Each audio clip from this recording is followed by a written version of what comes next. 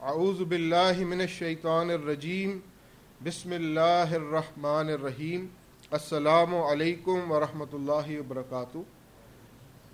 سامعین، آج international Islamic propagation centre کے چیئرمین اور بانی جناب محمد شیخ صاحب اپنا درس پیش کریں گے، جس کا عنوان ہے شفاعت کے بارے میں القرآن کیا کہتا ہے۔ یہ درس اس کتابچے پر مبنی ہے جو آپ سب کو مہیا کیا گیا۔ میرے ہاتھ میں یہ کتابچہ ہے، اس کے رائٹ ہینڈ میں دائیں جانب آپ دیکھیے تو اردو میں قرآن مجید کی آیات کا ترجمہ پیش کیا گیا۔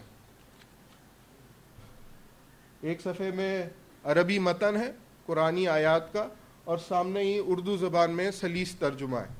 تو جس ترتیب کے لحاظ سے یہ کتابچے میں آیات درج ہیں، اسی ترتیب کے مطابق شیخ صاحب کا درس ہوگا۔ تو آپ انہی آیات کو فالو کیجئے گا صفحہ با صفحہ، پیج بائی پیج، اور شیخ صاحب اس کو جو ہے وہ ان آیات کو بیان کریں گے۔ اور جیسے حسب روایت ہمارے یہاں ہر درس کے بعد سوال اور جواب کا بھی سیشن ہوتا ہے، تو آپ سے گزارش ہے کہ دوران درس آپ کے ذہنوں میں اگر کوئی سوال آئے تو اس کو برائے مہربانی آپ نوٹ فرما لیجئے، لکھ لیجئے، اور جب کویسچن اور آنسر کا سیشن ہوگا تو آپ کو موقع دیا جائے گا کہ آپ مائک لے کر کے جو اسپیکر ہیں ان سے اپنا کویسچن جو ہے وہ آپ ان کو پیش کر سکیں۔ تو مزید میں آپ کے درمیان جو ہے وہ رکاوٹ نہیں کھڑی کرنا چاہتا، اور جناب شیخ صاحب کو دعوت دیتا ہوں کہ وہ مائک پر تشریف لائیں اور آج کے درس کا جو ہے وہ شروع کریں۔ جناب شیخ صاحب۔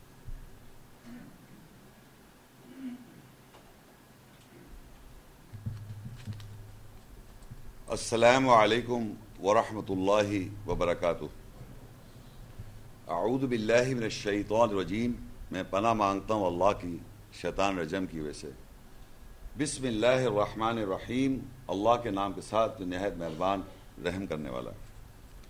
آج کا موضوع ہے قرآن کیا کہتا ہے شفاعت کے بارے میں۔ شفاعت ایک عربی کا لفظ ہے، اور اس کو ہم اردو میں سفارش سمجھتے ہیں۔ سفارش،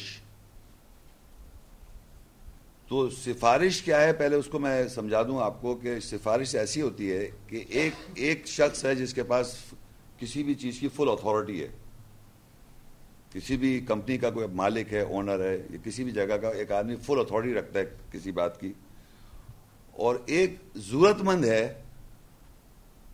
وہ وہاں پر جاب کرنا چاہتا ہے یا وہاں کام کرنا چاہتا ہے، اور ایک آدمی ایسا ہے جو اس باس کو جانتا ہے۔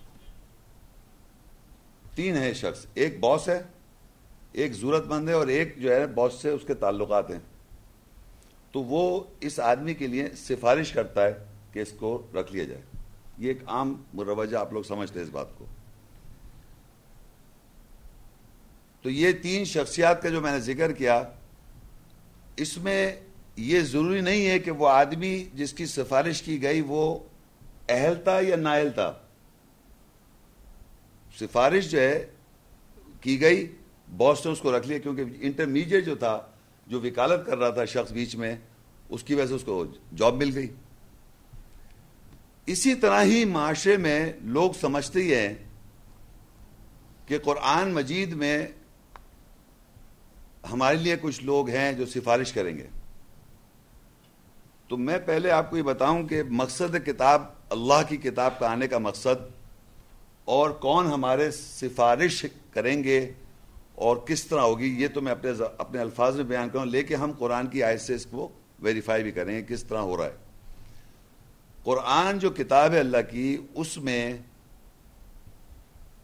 نوح علیہ السلام سے لے کے محمد صلی اللہ علیہ وسلم خاتم النبیین، تمام انبیاء اور رسول، یہ اللہ کے وہ پہلی بات تو سفارش جو ہے تمام اتھارٹی اللہ کے پاس ہے۔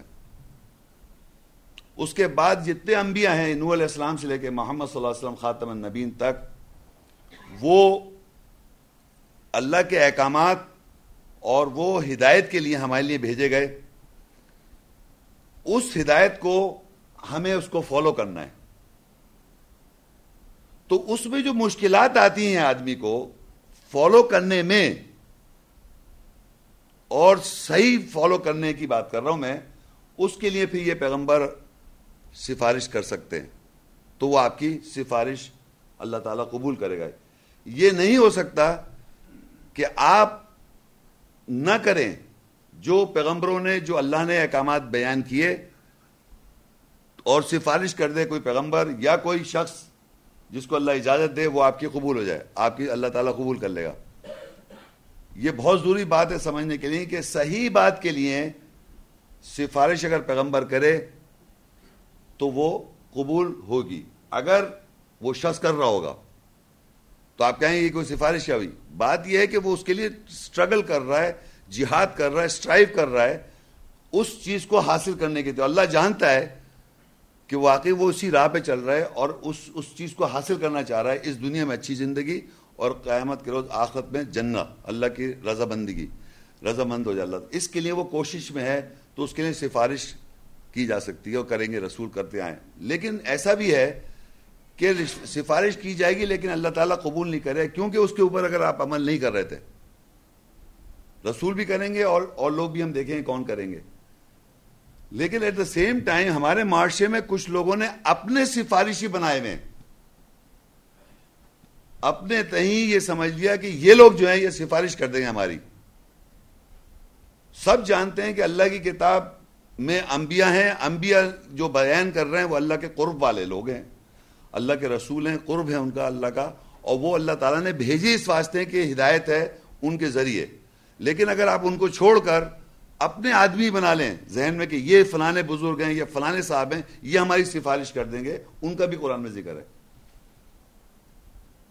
تو میں نے کہا فل اتھارٹی اللہ کے پاس ہے، تو اس کو حاصل کرنے کے لیے جو بھی انسان، جو نبی انبیاء میسج دے رہے ہیں، آپ سٹرگل کرتے ہیں، سٹرائیو کرتے ہیں اس کو حاصل کرنے کے لیے، جہاں مشکلات آتی ہیں اس کو کرنے میں، تو وہاں اگر رسول سفارش کر دے یا کوئی اور سفارش کرے جس کو اللہ اجازت دے تو وہ قبول کی جائے گی، ادروائز نہیں قبول کی جائے گی۔ یہ تو میں نے آپ کو سفارش کا جنرل ایک بتا دیا کہ حاصل جو سفارش ہے کن لوگوں کی ہو رہی ہے اور کس طرح ہو رہی ہے۔ اب ہم دیکھتے ہیں قرآن مجید میں آیات میں پڑھوں گا جس میں سفارش لفظ بھی آئے گا اور یہ بھی بتایا جائے گا کس طرح اور کیسے ہو رہی ہے سفارش، کیا ہو رہا ہے۔ سورہ زمر 39 سورت ہے، اس کی 44 آیت۔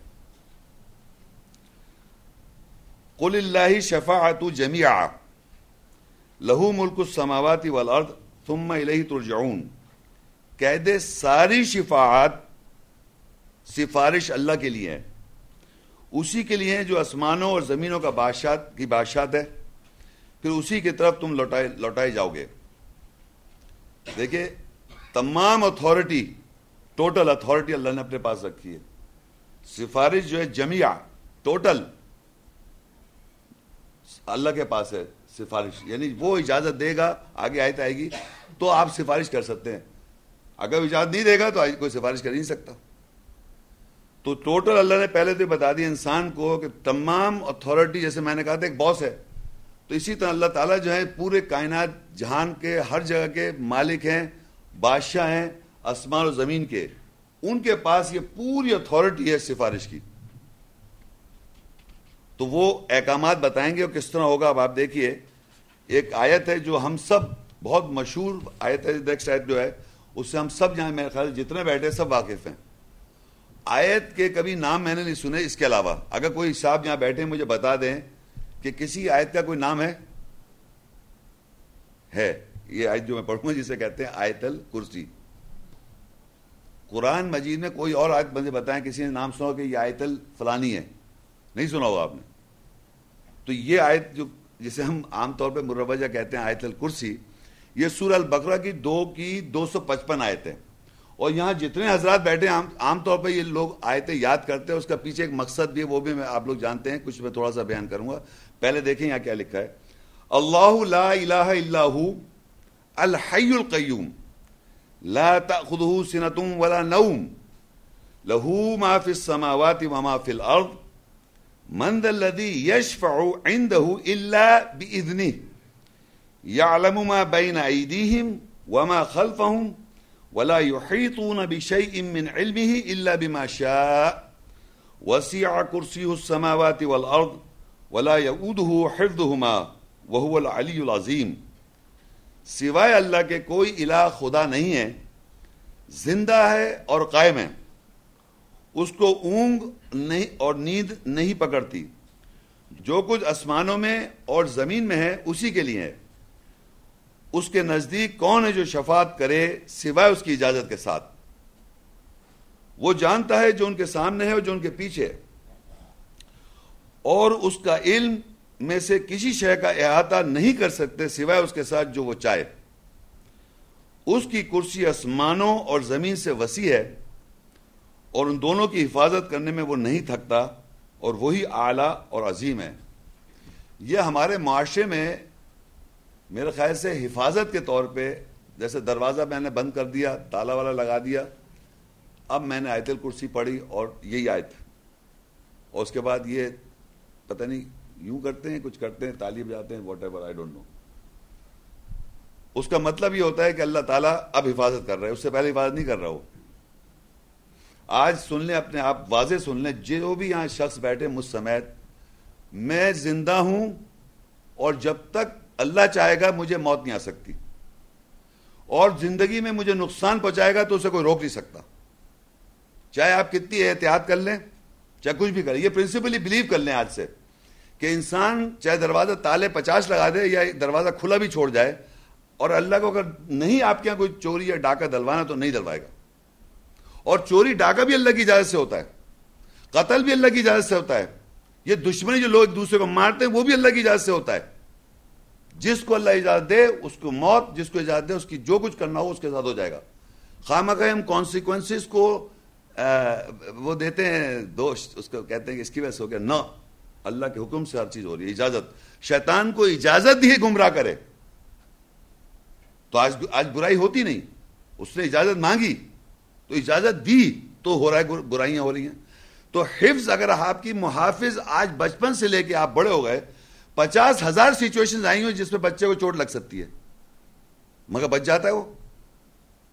اور کون اس کی ماں یا باپ، کتنی وہ بیچاری ماں اسی کو کرے بچپن میں اس کی کیئر، تب بھی چوٹ لگ جاتی ہے کہ جب لگنا ہوتا ہے، ورنہ اتنی سی بڑی بڑی سچویشن، اتنے بال بچ جاتا ہے وہ، پھر بڑا بھی جاتا ہے.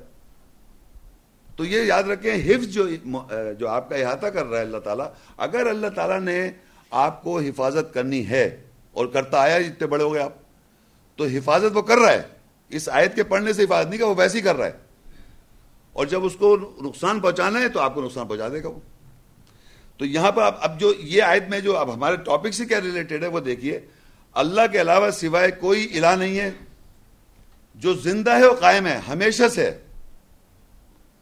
اور اس کو نیند اور اونگ اور نیند اس کو نہیں پکڑ رہی، اور آسمانوں میں جو کچھ ہے اور زمین میں جو کچھ اسی کے لیے ہے. اب جو ہمارا ٹاپک ہے وہ ہے من ذا الذی یشفع عندہ الا باذنہ. وہ یہ اس کے نزدیک جو کون ہے جو شفاعت کرے سوائے اس کی اجازت سے. یہاں یہ پتہ چل رہا ہے کہ ٹوٹل شفاعت کی طاقت اللہ کے پاس. اب وہ کسی شخص کو اگر اجازت دے تو وہ شفاعت کر سکتا ہے، یعنی سفارش کر سکتا ہے. شفاعت کا میں لفظ اس لیے استعمال کر رہا ہوں کہ وہ عربی کا ہے اور آپ سمجھ رہے ہیں سب، اردو میں بھی لوگ شفاعت سمجھتے ہیں، سفارش. تو اب اللہ نے کہا کہ شفاعت ٹوٹل اللہ کے پاس ہے، اور اب وہ کہہ رہے ہیں یہاں اس آیت میں پتہ چلتا ہے جس کو وہ اجازت دے وہ شفاعت کر سکتا ہے. کسی کے لیے کرے گا نا، وہ ہمارے سب کے لیے یا کسی کے لیے کرنے کی اجازت پہلے ملے گی اس کو کہ وہ یہ کہہ سکتا ہے. یہ بات سمجھ رہے میری بات کو؟ مطلب کیا ہم اور آپ ایک دوسرے کی سفارش کر سکتے ہیں اللہ کے لیے؟ ہم کہتے ہیں ایک دوسرے پہ آپ ہمارے لیے دعا کیجئے گا، آپ مجھ سے کہتے ہیں، میں آپ سے کہتا ہوں، لیکن کیا ہماری وہ دعا اللہ سن لے گا کیا؟ تو وہ کون سفارشی ان کی بات ہو رہی ہے جس کو اللہ اجازت دے. یعلم ما بین ایدیہم وما خلفہم، وہ جانتا ہے جو اس کے سامنے اور جو پیچھے، اور اس نے احاطہ، اس کے علم کا احاطہ کوئی نہیں کر سکتا جس کو اللہ اجازت نہ دے. یعنی جو کتاب کے اندر جو علم ہے اللہ کی آیت کا، اس کا احاطہ ہی نہیں کر سکتا آدمی اگر اللہ تعالیٰ اس کو نہ دے. اور اس کی جو کرسی ہے اس وسیع آسمان اور زمین سے. اب آپ پکچرائزیشن نہیں کر سکتے ایک کرسی جو آسمان و زمین سے، آسمان و جمع ہے یہاں پر، سماوات 7 آسمان جو ہمیں نظر آتا ہے وہ ایک پہلا آسمان ہے. قرآن میں لکھا پہلے آسمان کو ہم نے زینت دی ہے، یہ چاند ستارے سب جو پلانٹس سارے نظر آ رہے ہیں، ستارے وغیرہ، یہ پہلا آسمان ہے. باقی 6 جو ہیں وہ اللہ جانتا ہے، ہمیں تو نظر بھی نہیں آ رہے، مگر ہم یقین رکھتے ہیں 7 آسمان ہیں سب. اور وہ کہتا ہے ان کی حفاظت اور زمین کی حفاظت میں کر رہا ہوں، اور وہ اعلیٰ اور عظیم ہے. تو اس آیت میں جو مین بات تھی کہ اللہ تعالیٰ نے شفاعت کا بتا دیا کہ شفاعت کر سکتا ہے کوئی شخص جس کو اجازت دے. اب ہم کو ہی دیکھنا ہے وہ کون ہے جس کو اجازت ملتی ہے سفارش کی. آگے سورہ طہ 20 اور 109. یومئذ لا تنفع الشفاعۃ الا من اذن له الرحمن ورضی له قولا. اس دن شفاعت سفارش فائدے نہیں پہنچائے گی سوائے اس کے لیے جس کو مہربان یا رحمان اجازت دے اور اس کے لیے کہے ہوئے سے راضی ہوا. اب یہاں اس آیت میں سفارش یا شفاعت کرنے والے کو جس کو اجازت مل رہی ہے اس کی ایک کیریکٹر ٹریٹس یا کیریکٹرسٹکس آ رہی ہے سامنے. اس کی کیریکٹرسٹکس یہ ہے کہ اللہ اس سے راضی ہے، اس کے کہے ہوئے سے، اس کے کہے ہوئے سے اللہ راضی ہے. یہ اس کی جو بھی سفارش کرے گا، جہاں اللہ کہہ رہا ہے اس کو اجازت، رحمان جس کو اجازت دے گا، جو ہم نے پہلے پڑھا تھا کہ رحمان اجازت دیتا ہے، اللہ اجازت دیتا ہے سفارش کی، تو کون کرے گا؟ جس کے کہے، جو وہ کہے گا سفارش جس کو کہے گا اس سے اللہ راضی ہے. یہ اس کی پہچان ہے کہ جس کو اللہ سفارش کرنے کی اجازت دے رہا ہے اس کے کہے ہوئے سے اللہ راضی ہے. جو بھی کہے گا وہ، یا اس کی پرسنالٹی، یا جو بھی اللہ کے وہ کون ہے وہ آگے آ جائے گا، اس سے اللہ راضی ہے. یہ ایک بات ہمیں پتہ چل گئی کہ سفارش وہ کر سکتا ہے جس کو اللہ اجازت دے اور اس کے کہے ہوئے سے اللہ راضی ہو. دوسری آیت ہے سورہ مریم 1987. لا یملکون الشفاعۃ الا من اتخذ عند الرحمن عہدا. وہ نہیں شفاعت سفارش کی طاقت رکھتے سوائے اس کے جس نے رحمان یا مہربان کے نزدیک عہد کر رکھا ہو. اب دوسری کیریکٹرسٹکس یہ آ رہی ہے کہ جس کو اللہ اجازت دے رہا ہے اس کی دوسری کیریکٹرسٹکس یہ ہے کہ اس نے اللہ سے عہد پکڑا ہوا ہے، یعنی اس سے عہد لے رکھا ہے اللہ سے. ایک تو یہ کہ جو وہ کہے گا صحیح بات کہے گا اللہ کی نظر میں، اور اس نے عہد کو پکڑ رکھا ہے. یہ اس کی دوسری کیریکٹرسٹکس ہے جو سفارش کی اس کو اجازت ہے، اجازت مل رہی ہے اس کو سفارش، جس نے اللہ سے عہد پکڑا ہوا ہو. تیسری کیریکٹرسٹکس ہے زخرف 43:86. ولا يملك الذين يدعون من دون الشفاعة الا من شهد بالحق وهم يعلمون. اور جن کو اس کے علاوہ پکارتے ہیں وہ شفاعت سفارش کی طاقت نہیں رکھتے سوائے اس کے جس نے حق کے ساتھ گواہی دی اور وہ جانتے ہیں. اب تیسری کیریکٹرسٹکس یہ آئی کہ جس کو اللہ کے علاوہ آپ پکار رہے ہیں وہ تو طاقت ہی نہیں رکھتے، لیکن جس کو اللہ اجازت دے رہا ہے وہ اس کی پہچان یہ اس نے سوائے اس کے حق کے ساتھ گواہی دے رکھی ہے. حق کے ساتھ گواہی دی ہوئی ہے اس شخص نے جس کو اللہ اجازت دے رہا ہے، اور اللہ کہے تم سب جانتے ہو. اب یہ 3 کیریکٹر ٹریٹس جو آئے ہمارے پاس 3. ایک تو وہ حق کے ساتھ گواہ ہے، ایک یہ کہ اس نے رحمان سے عہد پکڑا ہوا ہے، اور ایک یہ اللہ تعالیٰ اس کے قول سے راضی ہے. کیا آپ سمجھتے ہیں کوئی آدمی ہو سکتا ہے ایسا؟ اس دنیا میں کسی آدمی کے پاس ایسا ہے طاقت جی سب جس کو اللہ اجازت دے 3 چیزیں؟ کون ہوں گے یہ؟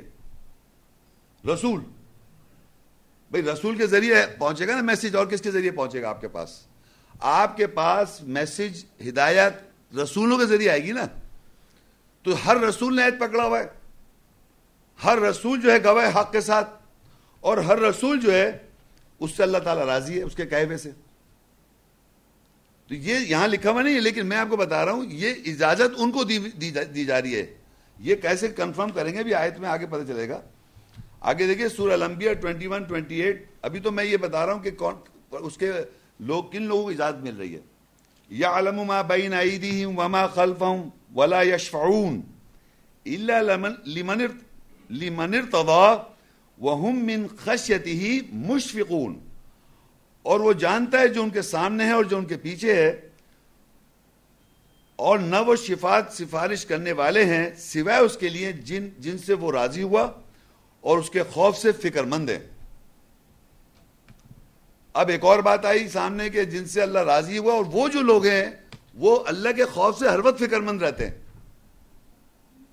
تو یہ 4 کیریکٹر ٹریٹس ہیں جو گواہ کے حق کے ساتھ گواہی دے، جس کے قول سے اللہ تعالیٰ راضی ہوا اور یہاں پر لکھا ہوا ہے کہ وہ خوف سے فکر مند ہیں، اور جس نے اللہ کے نزدیک عہد پکڑا ہوا ہے.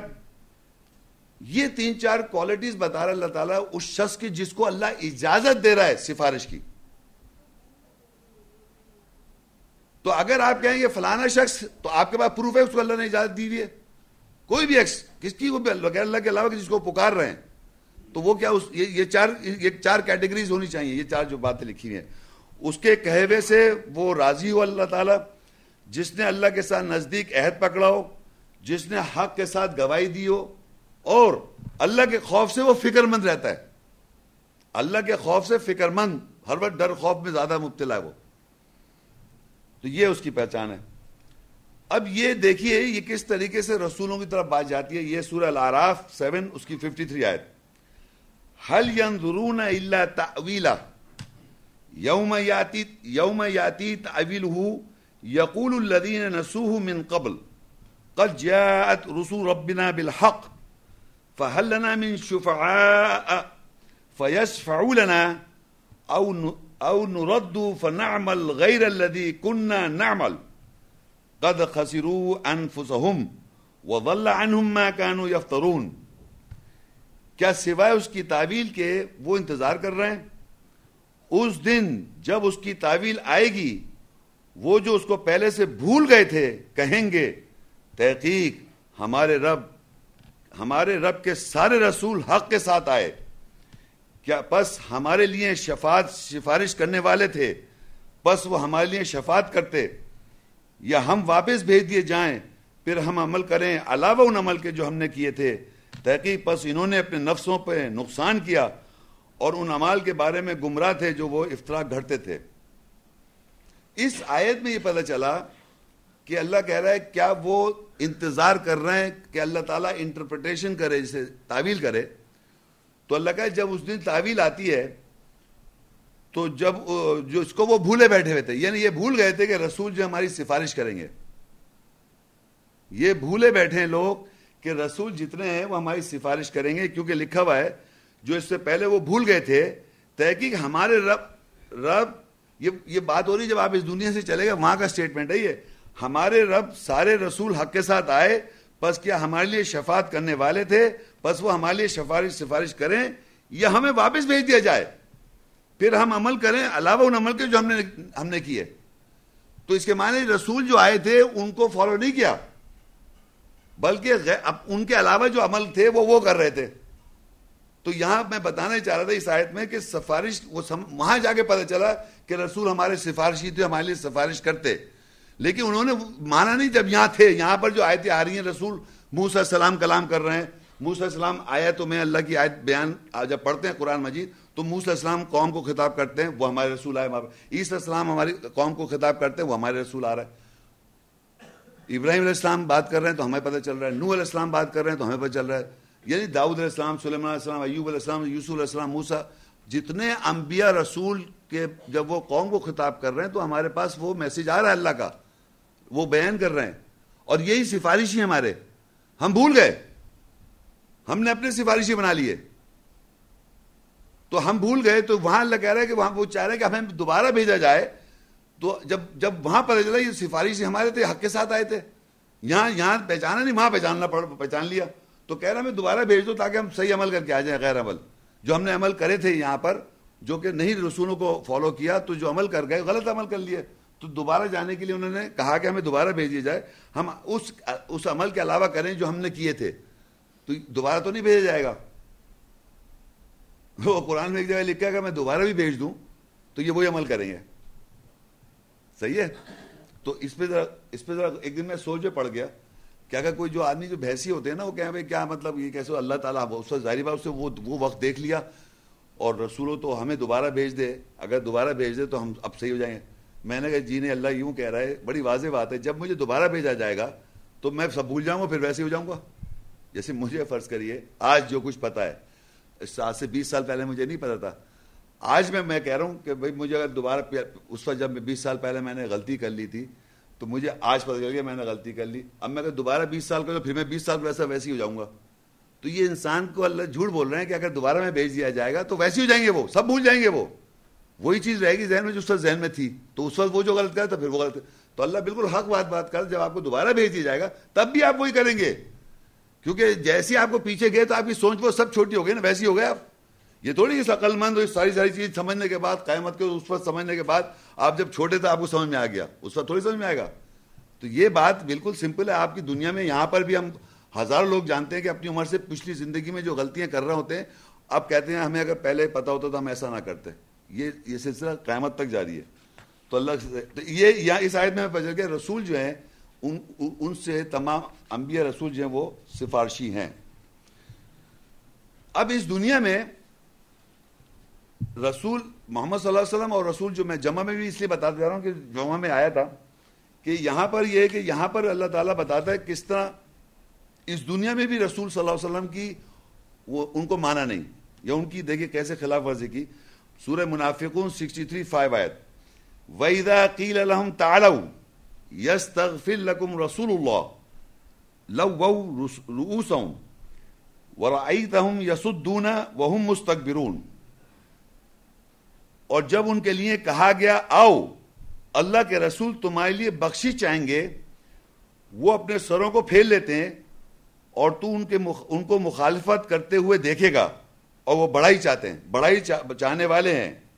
اچھا اب دیکھیے یہاں لکھا جا رہا ہے، کہا جا رہا ہے کہ جب لوگوں سے یہ کہا جاتا ہے آؤ رسول کے پاس تمہارے لیے وہ مغفرت چاہے گا، مغفرت سے مطلب بخشش چاہے گا، تو لوگ اپنے سروں کو موڑ لیتے ہیں، یعنی اس چیز کے مانتے نہیں اس بات کو، اور مخالفت بھی کرتے ہیں، اور وہ جو ہیں تکبر کرنے والے، بڑائی چاہنے والے لوگ ہیں. یہ آج بھی یعنی ہم یہ سمجھیے قرآنی، یہ تو یہ ایک آیت ہے نا، آیت میں آپ دیکھیں گے جب آپ قرآن کی آیتیں پڑھیں گے مختلف آیتوں میں باقاعدہ رسول بتا رہا ہے کس طرح کس طرح کرنا ہے اور کیا کرنا ہے. جیسے یسألونک عن الروح قل الروح من امر ربی، یسألونک عن المحیض، وہ تم سے سوال کرتے ہیں روح کے بارے میں، کہہ دو روح جو ہمارے رب کا ہے. وہ تم سے سوال کرتے ہیں حیض کے بارے میں، وہ تم سے سوال کرتے ہیں اس کے بارے میں، وہ اس کے بارے میں، تم یہ کہہ دو، وہ یہ کہتے ہیں، تم یہ کہہ دو، وہ یہ کہتے ہیں، تم یہ کہہ دو. وہ ساری چیزیں بتا رہا ہے. تو اگر آپ اس کی طرف لوٹیں گے تو وہ بخشش چاہے گا نا اگر آپ اس پر عمل کریں گے. لیکن ہم سر پلٹ جاتے ہیں. وہ یہ لکھا ہم سے لوگ سر پلٹ جاتے ہیں، اور وہ بخشش کیسے ہوگی؟ میں نے آپ سے پہلے ہی کہا تھا کہ آپ نے ایفرٹس ڈالنی ہیں. سفارش ایسے نہیں ہو رہی کہ بغیر ایفرٹس کے سفارش ہو جائے. یہ اللہ کے یہاں تو کر لیں گے پاکستان، اس دنیا میں یہاں سفارشیں ہر طرح کی چل جاتی ہیں، وہاں نہیں ہو سکتی. تو رسول صلی اللہ علیہ وسلم کے اللہ کہہ رہا ہے وہ بخشش چاہتے تو انہوں نے سر پلٹ لیا. اور اللہ نے بتایا کہ آگے اس کی کلیریفیکیشن کر دی سورہ النساء 4:64، وَمَا أَرْسَلْنَا مِن رَّسُولٍ إِلَّا لِيُطَاعَ بِإِذْنِ اللَّهِ وَلَوْ أَنَّهُمْ إِذْ ظَلَمُوا أَنفُسَهُمْ جَاءُوكَ فَاسْتَغْفَرُوا اللَّهَ وَاسْتَغْفَرَ لَهُمُ الرَّسُولُ لَوَجَدُوا اللَّهَ تَوَّابًا رَّحِيمًا. اور ہم نے رسول کو نہیں بھیجا سوائے یہ کہ اللہ کی اجازت کے ساتھ اس کی اطاعت کی جائے، اور جنہوں نے اپنے نفسوں پر ظلم کیا اگر وہ تیرے پاس آتے بس اللہ کی بخشش چاہتے اور رسول ان کے لیے بخشش چاہتا تو وہ ضرور اللہ کو لوٹنے والا، رحم کرنے والا ہوتا. اب یہ بھی اللہ نے بتا دیا ہے کہ اللہ تعالیٰ یہاں بتا رہا ہے واضح طور پہ ہم نے جو رسول سے بھیجا اس لیے کہ وہ اطاعت کی جائے، اس کو مانا جائے. دیکھیے الٹیمیٹلی سفارش جب ہوگی جب آپ رسول کو مانیں گے، کیا کہ اطاعت کریں گے رسول صلی اللہ علیہ وسلم کی، تو وہ بھی اللہ کی اجازت سے. اللہ نے یہ اجازت دے رکھی ہے کہ رسول صلی اللہ علیہ وسلم کوئی بات کہیں، قرآن کے اندر بات کہیں تو آپ کو اطاعت کرنی ہے. یہ سفارش کا طریقہ بتا رہا ہوں میں، جیسے بتا دیا یہاں پر کہ وہ بخشش چاہتا، انہوں نے منہ اپنے سر پھیر لیے. یہاں کہتے ہیں رسول کی اطاعت کرنی پڑے گی.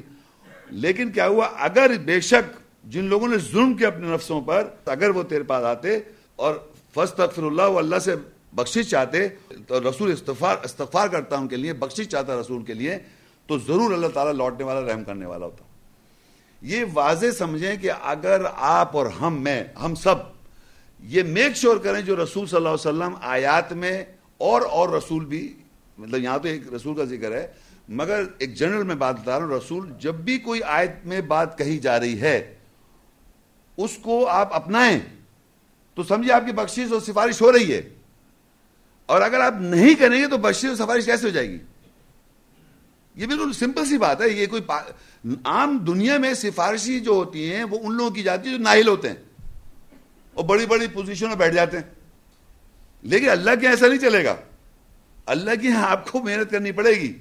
اب اس میں جو انسان کو اس کو حاصل کرنے کے لیے جو تکالیف آ رہی ہیں اور مشکلات پیش کر رہا ہے اس کو صبر کر کے وہ آگے بڑھ رہا ہے، اس کے لیے سفارش ہے، مگر اس کا ڈائریکشن سے سیدھا ہے، صراط مستقیم پر ہے.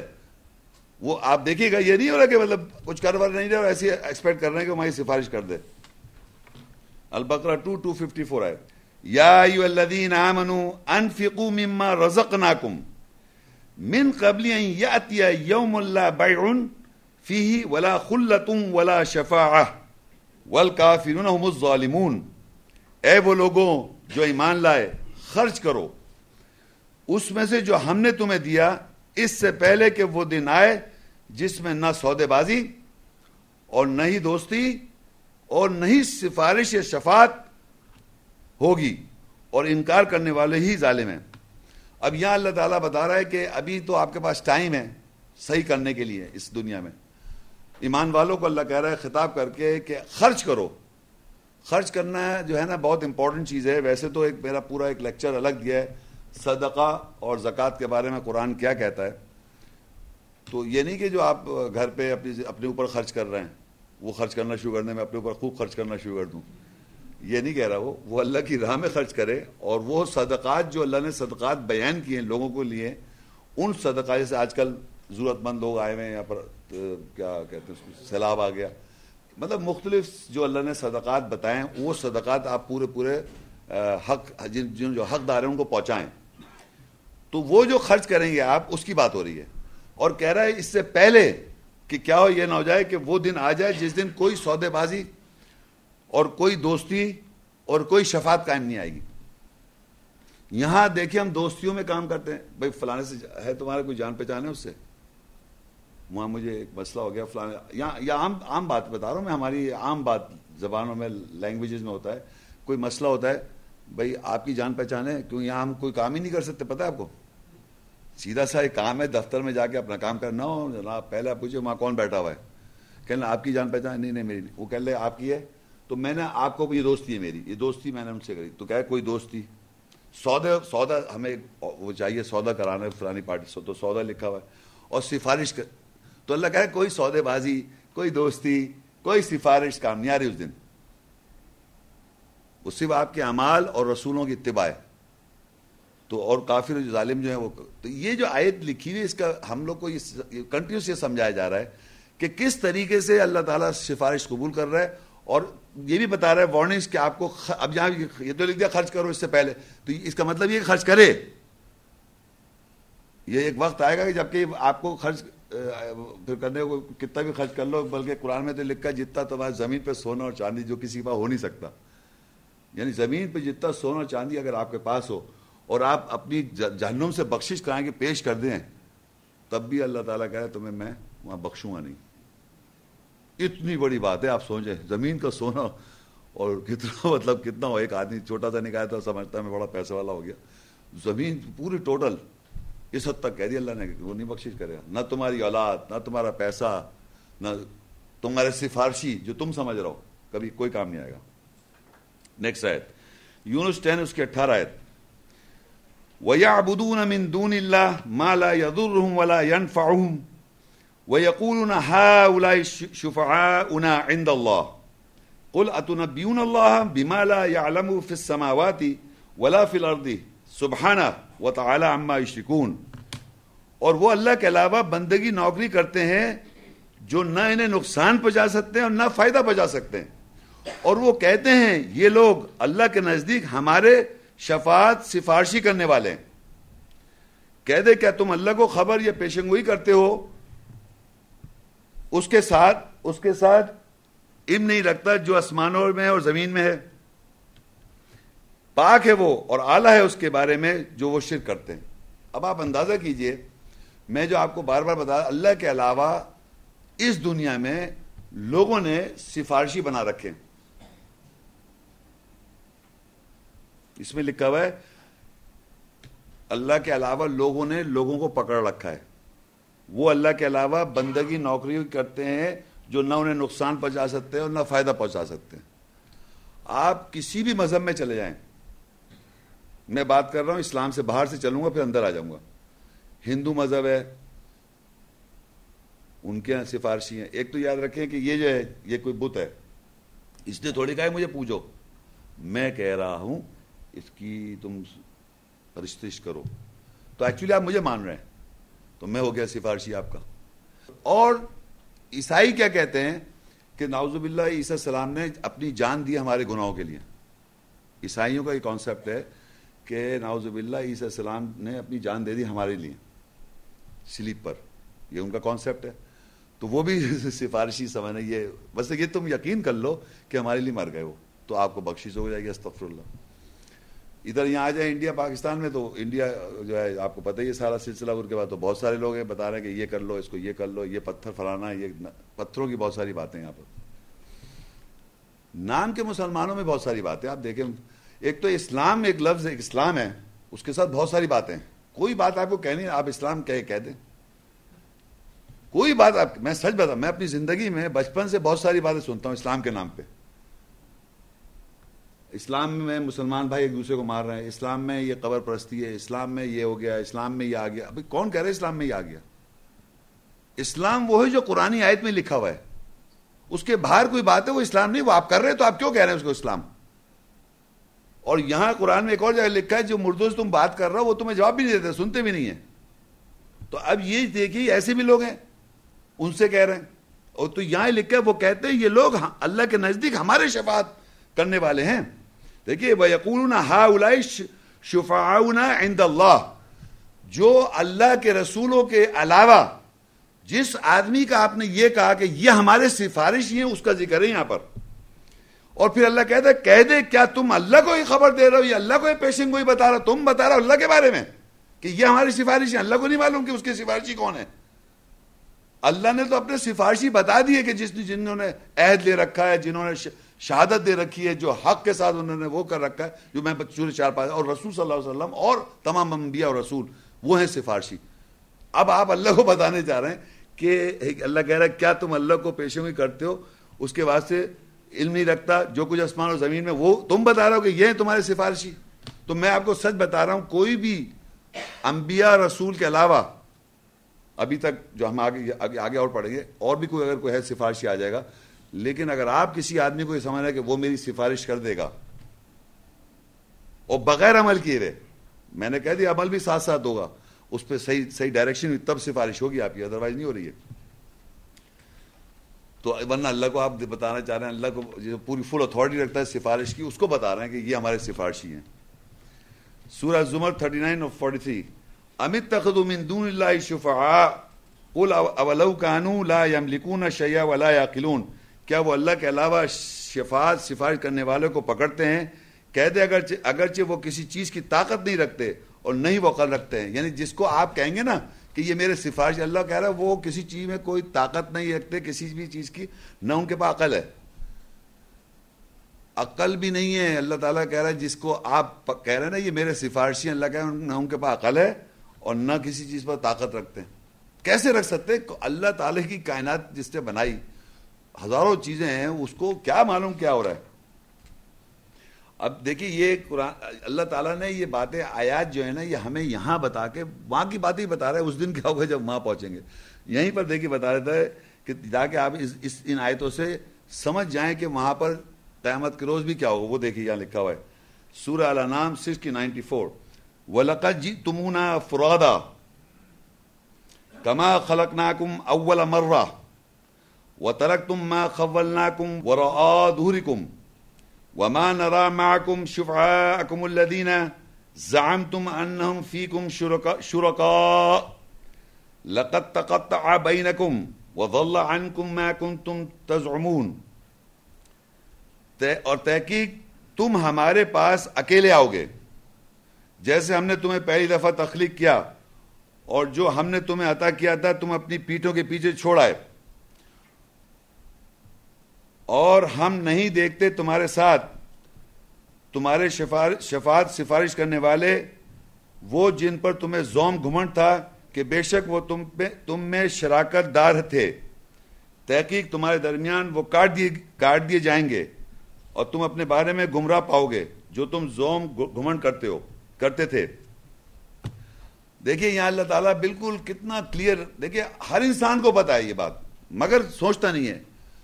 ہم پیدا اکیلے ہوئے، بتائیے آپ جب آپ مریں گے تو اکیلے مر جائیں گے، آپ کو کوئی اور ساتھ لے کے مر رہے ہیں کسی کو. تو اللہ کہہ رہے ہیں جب میرے پاس آؤ گے تو اکیلے آؤ گے. تحقیق تم ہمارے پاس اکیلے آؤ گے، الون، بالکل تنہا اکیلے، جیسے ہم نے تمہیں پہلی دفعہ تخلیق کیا. یعنی پیدا بھی اکیلے ہوئے تھے، الگ بات ہے جوڑواں ہو گئے، مگر یہ کہ اکیلے ہی ہو. اس کی نفسیات تو جوڑواں کی بھی نفسیات الگ الگ ہے. تو جس طرح اکیلے آپ پیدا ہوئے ہیں اکیلے اللہ بلا لے گا آپ کو.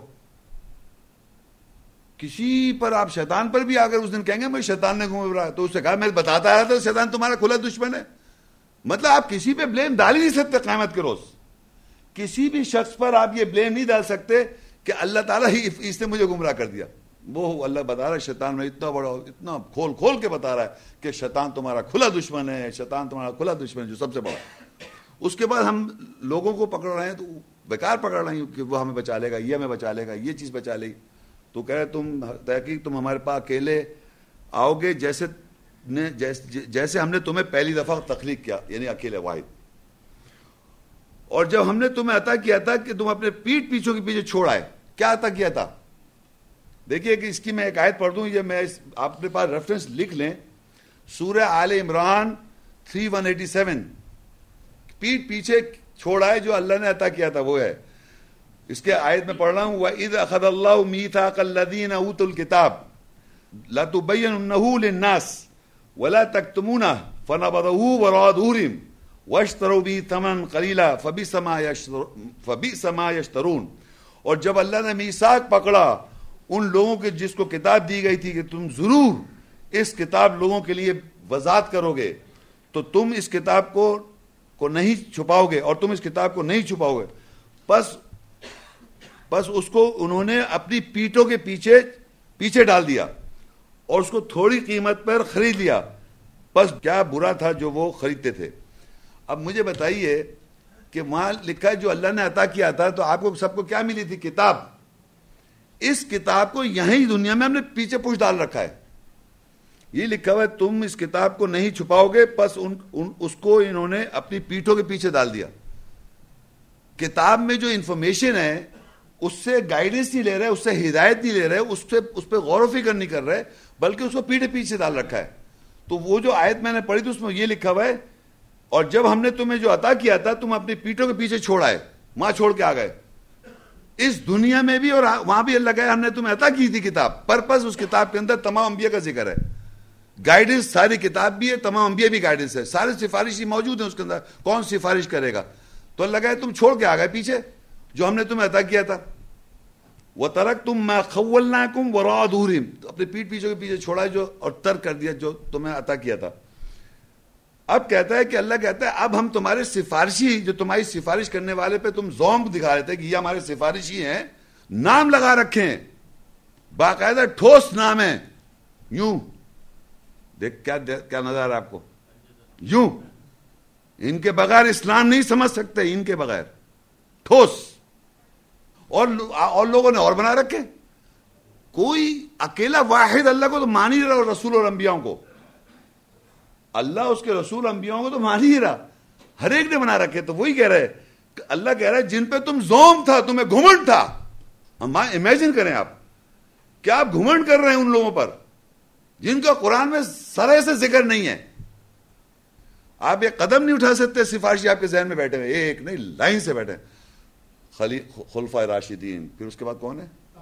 تابعین، پھر تبع تابعین، اور پھر اولیاء حضرات اور آئمہ، اجتماع، پتہ نہیں کتنے ہزار بڑے بڑے آج کل کے بھی نام ہیں، فلانے نام فلانے نام، آپ ان کو نہیں مانتے؟ یعنی ایسا لگ رہا ہے اللہ تعالیٰ کو تو نہیں مان رہا کوئی ایسے اللہ کو، اللہ قرآن میں کہہ رہا ہے عیسیٰ کو اللہ کا بیٹا کہتے، ان کو پتہ ہی نہیں ہے، اور فلانی کی بات کی آپ ان کو نہیں مانتے، آگے بالکل ایک دم سیریس ہو جائے، آپ ان کو نہیں مانتے، کس کی بات کیا ہو گیا؟ ایک دم آپ یقین کریں ایک دم ایسی زناٹے کی آنکھیں آ جائیں گی باہر، بالکل کیا ہو گیا بھائی؟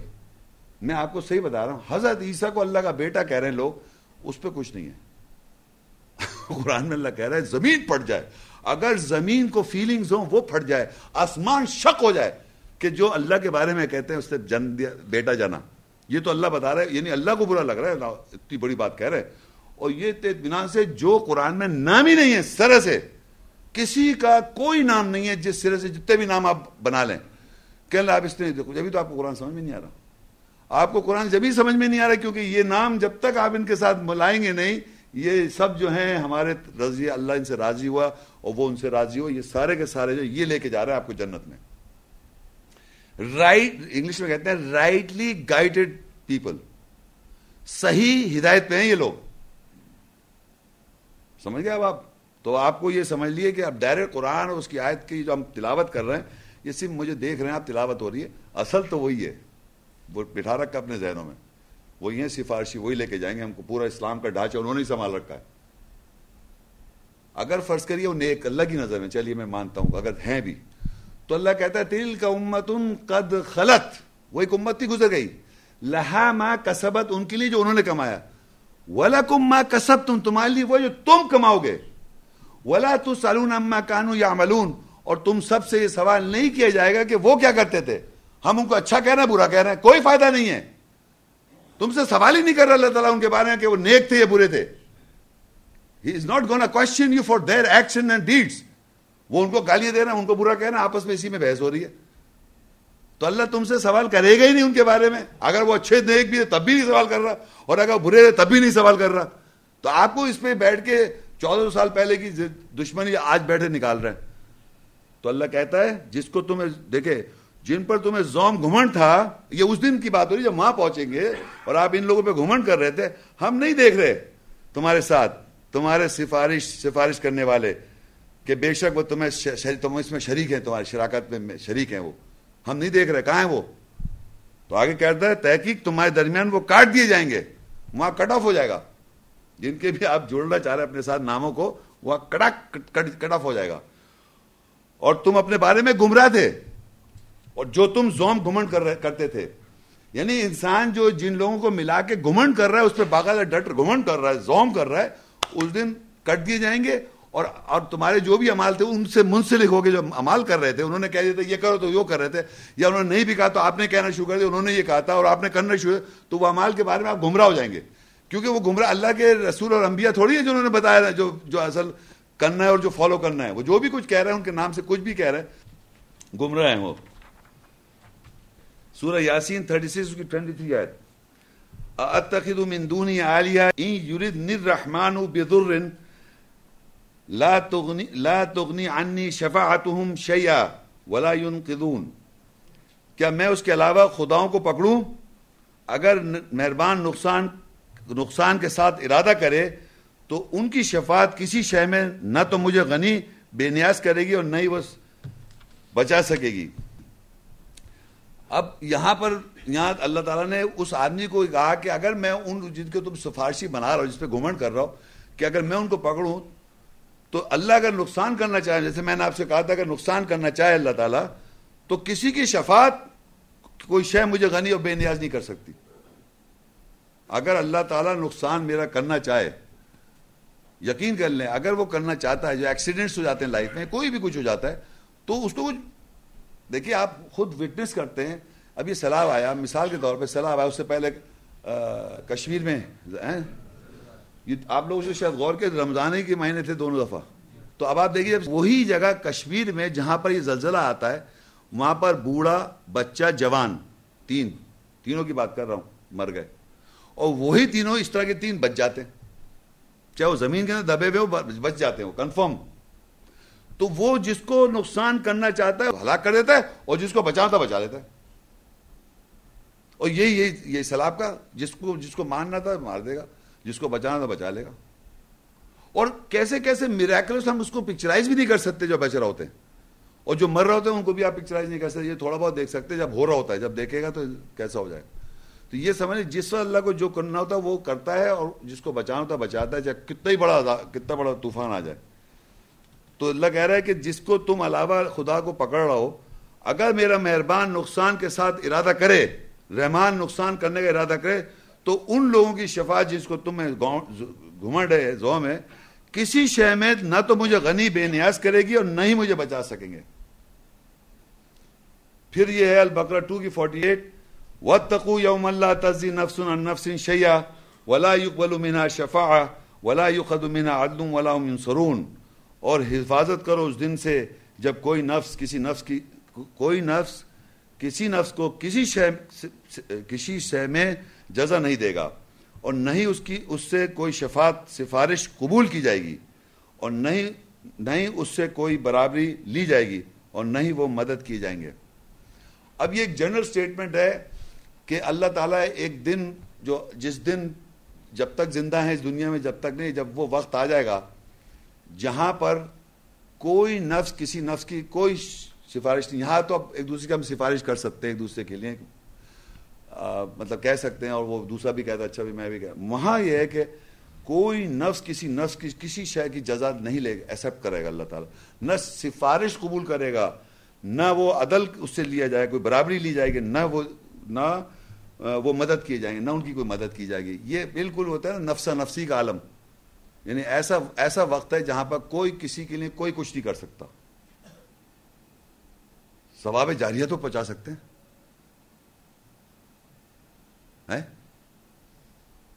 پہنچا سکتے ہیں بھائی. یہاں لکھا ہے کوئی نفس کسی نفس کی کوئی شے نہیں لی جائے گی, نہیں دی جائے گی, اور نہ اس کو کوئی شفاعت قبول کی جائے گی, نہ اس کے لیے کوئی برابری لی جائے گی, نہ وہ مدد کی جائیں گے. سب چیز میں نیگیٹو ہے. آپ پتہ نہیں کیا بنا کے خوب بنا کے بھیج رہے ہیں کہ وہ کوئی چھوڑ کے چلا گیا, کوئی یہ کر, تم یہ کرو. وہ کہہ رہا ہے اس کی برابری نہیں لوں گا میں. اینڈ آف دا ٹائم, کتاب بند. میرے اعمال میرے بس میں اکیلا, کوئی میرے لیے کچھ نہیں کر سکتا, نہ میرے باپ دادا, نہ میری اولاد, نہ میرے بھائی بہن, نہ کوئی لوگ, کسی کے لیے کوئی کچھ نہیں کر سکتا. آپ پتہ نہیں جو کرتے رہے, وہ کتاب بند ہو گئی, کہانی ختم ہو گئی. یہ جو کہہ رہے ہیں ان سے پوچھیں کہ بھئی یہ کہاں پر لکھا ہے یہ ثواب جاریہ. وہ تو کہہ رہے اس دن وہ نفس, وہ دن آئے, اس دن سے ڈرو. دیکھیں میں پھر پڑھ دوں, اس دن سے ڈرو. کوئی نفس کسی نفس کے کوئی شے جزا نہیں دے سکتا. تو آپ اگر کسی جو چلے, ہمارے بڑے بزرگ چلے گئے, آپ دیکھیں, میں کہتا ہوں اپنے والدین کے لیے میں ایک آیت ہے قرآن میں, ابراہیم السلام کی دعا ہے, ربنا اغفر لی والدی وللمؤمنین یوم یقوم الحساب. اے رب میرے والدین کی مغفرت کر دے اور مومن لوگوں کے لیے حساب کے دن اور آگ سے بچا لے. یہ میں کہہ رہا ہوں. لیکن اگر فرض کریے اس کو اللہ نے نہیں بچانا ہے تو میرے کہنے سے کوئی فرق تھوڑی پڑ جائے گا, کہہ دے رہے ہیں آپ. اب یہ دیکھیں آپ, اب مثالیں میں آپ کے سامنے پیش کر رہا ہوں جو کہ پیغمبر ہیں, اور وہ دیکھیں سچویشن میں کچھ نہیں کر سکتے. پیغمبر رسول جو اللہ کے سفارشی ہیں. پہلے نوح علیہ السلام سے نوح علیہ السلام بتاتے ہیں.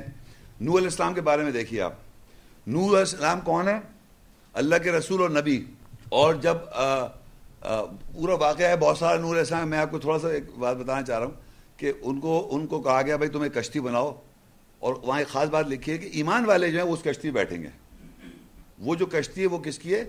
ایمان والوں کی کشتی. تو ایک مقولہ نہیں مشہور ہو گیا کہ ہم سب ایک کشتی کے سوار ہیں, ایک ہے نا ایک بات, یہ وہیں سے آیا ہے کہ نوح علیہ السلام جب بیٹھے تھے ان کے ساتھ جو صرف ایمان والے بیٹھے تھے, نہ ان کی بیوی اور نہ ان کا بیٹا اس کشتی میں نہیں گیا. ایمان والوں کی کشتی ہے وہ. تو وہ کشتی جو تھی جس میں ایمان والے بیٹھے, باقی جو لوگ تھے, اور اس علاقے, پوری دنیا میں نہیں آ گیا تھا طوفان, اس علاقے میں جہاں نوح علیہ السلام کا ذکر ہے, تو جو وہاں کفر کر رہے تھے اور جو ہنسی مذاق اڑا رہے تھے جب وہ کشتی بنا رہے تھے کہ اس میں بیٹھ جاؤ, تو نوح علیہ السلام کو اللہ کہتا ہے وہی بیٹھے ہیں جو مومن ایمان والے ہیں, اور ہر کوئی نہیں بیٹھے گا اس پہ. اور بیٹا کہتا میں یہاں چڑھ جاؤں وہاں چڑھ جاؤں. لیکن ظاہری بات ہے باپ بیٹے کا رشتہ ہے, ہے نا. نوح علیہ السلام پیغمبر ہیں اور اللہ نے ان کو اجازت بھی دے رکھی ہے شفاعت کی. دیکھیے اللہ کہہ رہا تھا جو اللہ نوح علیہ السلام سے راضی بھی ہیں, انہوں نے عہد بھی لیا ہوا ہے اور ساری چیزیں نوح علیہ السلام پہ وہ ہو رہی ہیں. تو دیکھیے کس طرح ہوتا ہے. سورہ ہود 11:45 آیت, وَنَادَى نُوحُ رَبَّهُ فَقَالَ رَبِّ إِنَّ ابْنِي مِنْ أَهْلِي وَإِنَّ وَعْدَكَ الْحَقُّ وَأَنْتَ أَحْكَمُ الْحَاكِمِينَ. اور نوح علیہ السلام نے اپنے رب کو پکارا, پس کہا اے میرے رب بے شک میرا بیٹا میرا اہل سے ہے اور بے شک تیرا وعدہ سچا ہے اور تو حکم کرنے والوں میں بہترین حکم کرنے والا ہے. نوح علیہ السلام کہہ رہے ہیں انہوں نے اللہ تعالیٰ سے پکارا. نوح علیہ السلام اللہ کے رسول, اللہ کے نبی پہنچے ہوئے, یہ تو سفارشی ہے نا. انہوں نے اپنے بیٹے کے لیے کہا بے شک میرے رب بیٹا جو ہے میرے اہل سے, میری فیملی سے ہے اور بے شک تیرا وعدہ سچا ہے اور تو حکم کرنے والا. تو وہ اپنے بیٹے کو صحیح سمجھ رہے ہیں. سمجھ آ رہی ہے بات آپ کو؟ آپ یہ بات سمجھیں کہ نوح علیہ السلام اپنے بیٹے کے بارے میں اچھا اوپینین رکھ رہے ہیں محبت کی وجہ سے.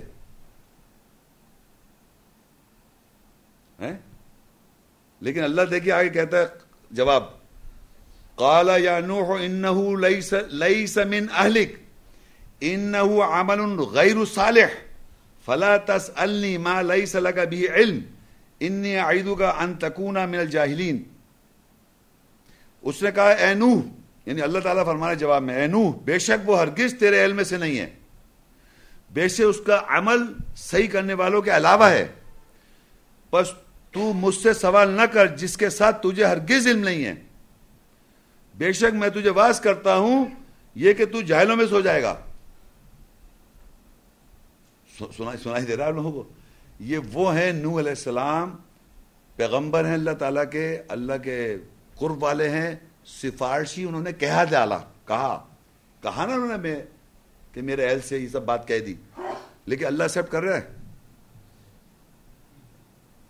میں نے آپ کو شروع میں کہا تھا اور یہ پھر ریپیٹ کر رہا ہوں, وہ یہ کہ اگر سفارش اسی کی ایکسپٹ کی جائے گی جو اس کے اندر جدوجہد میں ہوگا, یہ نہیں کہ الٹا چل رہا ہے اور اللہ تعالیٰ اس کو کیونکہ پیغمبر نوح علیہ السلام ان کا بیٹا ہے, ان کی محبت آ رہی ہے سامنے, بیٹا نافرمانی کرتا رہے تو اللہ تعالیٰ سے وہ کہہ رہے ہیں تو اللہ بخش دے گا. نو, ہماری یہی کانسیپٹ ہے کہ ہم کچھ نہ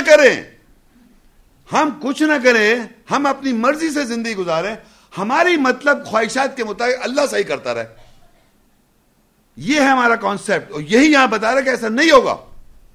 یہ باقاعدہ کانسیپٹ ہے کہ اللہ تعالیٰ بخش دے گا.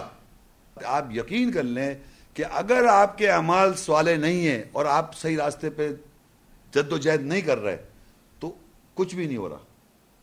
کیونکہ نوح علیہ السلام جو رسول ہیں, نبی ہیں, اپنے بیٹے سے, ان سے کون زیادہ چاہ سکتا ہے ان کے بیٹے سے؟ انہوں نے اپنے بیٹے کے لیے کہا تو اللہ نے کہا انی اعیدک, میں تجھے واعظ کر رہا ہوں کہ تو جاہلوں میں سو جائے گا. یعنی بات تم نے آپ نے, اللہ تعالیٰ نے نوح علیہ السلام کو یہ ریلائز کرا, تم نے یہ کیسے کہہ دیا کہ وہ تمہارے اہل سے ہے, یہ تم نے کیسے کہا کہ تمہارے اہل سے ہے وہ؟ دیکھیے بالکل میں صحیح بتا رہا ہوں. فلا تسألن ما لیس لک بہ علم, تو مجھ سے سوال نہ کر جس کے ساتھ تجھے ہرگز علم نہیں ہے. انی اعیدک ان تکون من الجاہلین, بے شک میں تجھے واعظ کرتا ہوں کہ تو جاہلوں میں سو جائے گا. یعنی کہ یہ بات اتنی زبردست اللہ نے نوح علیہ السلام کو بات کہی کہ تو جاہلوں میں سو جائے گا. تو نوح علیہ السلام نے فوراً کیا کہ قال ربی انی اعوذ بک ان اسألک ما لیس لی بعلم والا تغفر لی وترحمنی اکن من الخاسرین. اس نے کہا اے میرے رب بے شک میں پناہ مانگتا ہوں تیرے ساتھ یہ کہ میں تجھ سے سوال کروں جس کے ساتھ مجھے ہرگز علم نہیں ہے, اور اگر تو میری بخشش نہیں کرے گا اور مجھ پر رحم نہ کرے گا تو میں نقصان اٹھانے والوں میں سو جاؤں گا. یہ کون کہہ رہا ہے؟ یہ نوح علیہ السلام. امیجن کریں کہ نوح علیہ السلام اللہ کے پیغمبر کہہ رہا ہے کہ میری اگر تو بخشش نہیں کرے گا اور مجھ پہ رحم نہیں کرے گا تو میں نقصان اٹھانے میں سو جاؤں گا. جو کہ اتنا بڑا ان کا پیریڈ گزرا ہے, تقریباً 1000 کا 950 سال پیریڈ گزرا ہے ان کا, میسج رہا اس دنیا میں اللہ کا نوح علیہ السلام کے ذریعے. انہیں یہ فکر لگ گئی کہ اگر بخشش میری نہیں ہو, بخشش کرانے تھوڑی, انہوں نے تو کہا تھا کہ میرا اہل سے ہے, اور اللہ نے جب جواب دیا تو انہیں احساس ہوا کہ میں کہہ رہا کہ میری اگر تو نے بخشش نہیں کیا, مجھ پہ رحم نہیں کیا, تو میں نقصان اٹھانے والوں میں سو جاؤں گا. تو یہ آپ سمجھیں کہ ہم کس کو پکڑ رہے ہیں. کیا یہ پیغمبر بھی, میں بتا رہا ہوں, یہ پیغمبر بھی آپ کی بخشش جب کریں گے جب آپ سیدھے راستہ پہ چل رہے ہوں. یہ ہو نہیں سکتا کہ وہ ایسی بخشش کر دے, کوئی بھی چیز نہیں. اب میں آپ کو مثالیں دے رہا ہوں سارے ان پیغمبروں کی یا ان لوگوں کی جو کہ کچھ نہیں کر سکے اس دنیا میں بھی اور آخرت میں بھی. تحریم 66 سے اس کی 10 آیت. ضرب اللہ مثلا للذین کفروا امرأۃ نوح وامرأۃ لوط كانتا تحت عبدین من عبادنا صالحین فخانتهما فلم يغنيا عنهما من الله شيئا وقيلت خل النار مع الداخلين. جن لوگوں نے کفر اختیار کیا اللہ ان کے لیے نوح اور لوط کی بیویوں کی مثال کی ضرب لگاتا ہے. وہ دونوں ہمارے دو نوکروں کے ماتحت تھیں, یہ 2 بندوں کے ماتحت تھیں جو ہمارے صحیح کرنے والے بندے میں سے تھے. پس ان دونوں نے ان دونوں سے خیانت کی, پس وہ دونوں کسی بھی شے اللہ سے غنی بے نیاز نہ ہو سکیں, اور ان دونوں سے کہا گیا کہ تم دونوں داخل ہونے والوں کے ساتھ آگ میں داخل ہو جاؤ. یہ نوح علیہ السلام اور لوط علیہ السلام کون ہے؟ انبیاء, پیغمبر. وہ اپنی بیویوں کے لیے انہوں نے کچھ کہا نہیں مگر اللہ تعالیٰ نے بتا دیا. وہ یہ بتا دیا کہ وہ میرے جو اللہ کے بندے تھے نوح علیہ السلام اور لوط علیہ السلام, یہ دونوں پیغمبر جو تھے ہمارے نیک بندے تھے, اصلاح کرنے والے بندے تھے. ان کے ماتحت ان کی دونوں بیویاں, ان کے ماتحت ان کی دونوں بیویوں نے خیانت کی, ان سے خیانت کی, اور وہ کوئی بھی ان کو اس خیانت کرنے کا اللہ تعالیٰ سے کوئی وہ بے نیاز نہ ہو سکی. تو اللہ نے کہا داخل ہو جاؤ آگ میں داخل ہونے والوں کے ساتھ. تو نوح علیہ السلام آپ کیا سمجھتے کہ اپنی بیوی کو بچا سکے؟ لوط علیہ السلام اپنی بیوی کو بچا سکے؟ میں آپ سے کہہ رہا ہوں نا, فرادہ یاد رکھیں, اکیلا آپ اکیلے ہیں, نہ آپ کی بیوی کو آپ بچا سکتے ہیں نہ آپ اپنے بیٹے کو بچا سکتے ہیں. یہ 2 مثالیں تو آ گئی. نوح علیہ السلام اپنے بیٹے کو نہیں بچا سکے, نوح علیہ السلام اپنی بیوی کو نہیں بچا سکے. تو کس کی فکر ہے؟ آپ اپنی فکر رکھیں, صرف نفسی. اس دنیا میں صرف اپنی فکر کرے آدمی, کسی اور کی تو فکر کرنا چھوڑ ہی دے. آپ جب یہ دیکھتے ہیں کہ میں دوسرے کو صحیح کر رہا ہوں تو اپنی طرف دیکھنا بھول جاتا آدمی. اگر آپ کو یہ فکر ہو جائے نا کہ میں دوسرے کو صحیح کر دوں, آپ یقین کریں اپنے کو بھول جائیں گے آپ. اور جب آپ اپنی فکر اپنی طرف دیکھتے رہیں گے ہر وقت, تو آپ اپنی فکر میں نظر آئے گا, آپ کو اپنی ہی زندگی صحیح کرنے میں لگا رہے گا. جیسے ہی دوسرے کی طرف دیکھا سمجھے بھول گئے آپ اللہ کی ہدایت.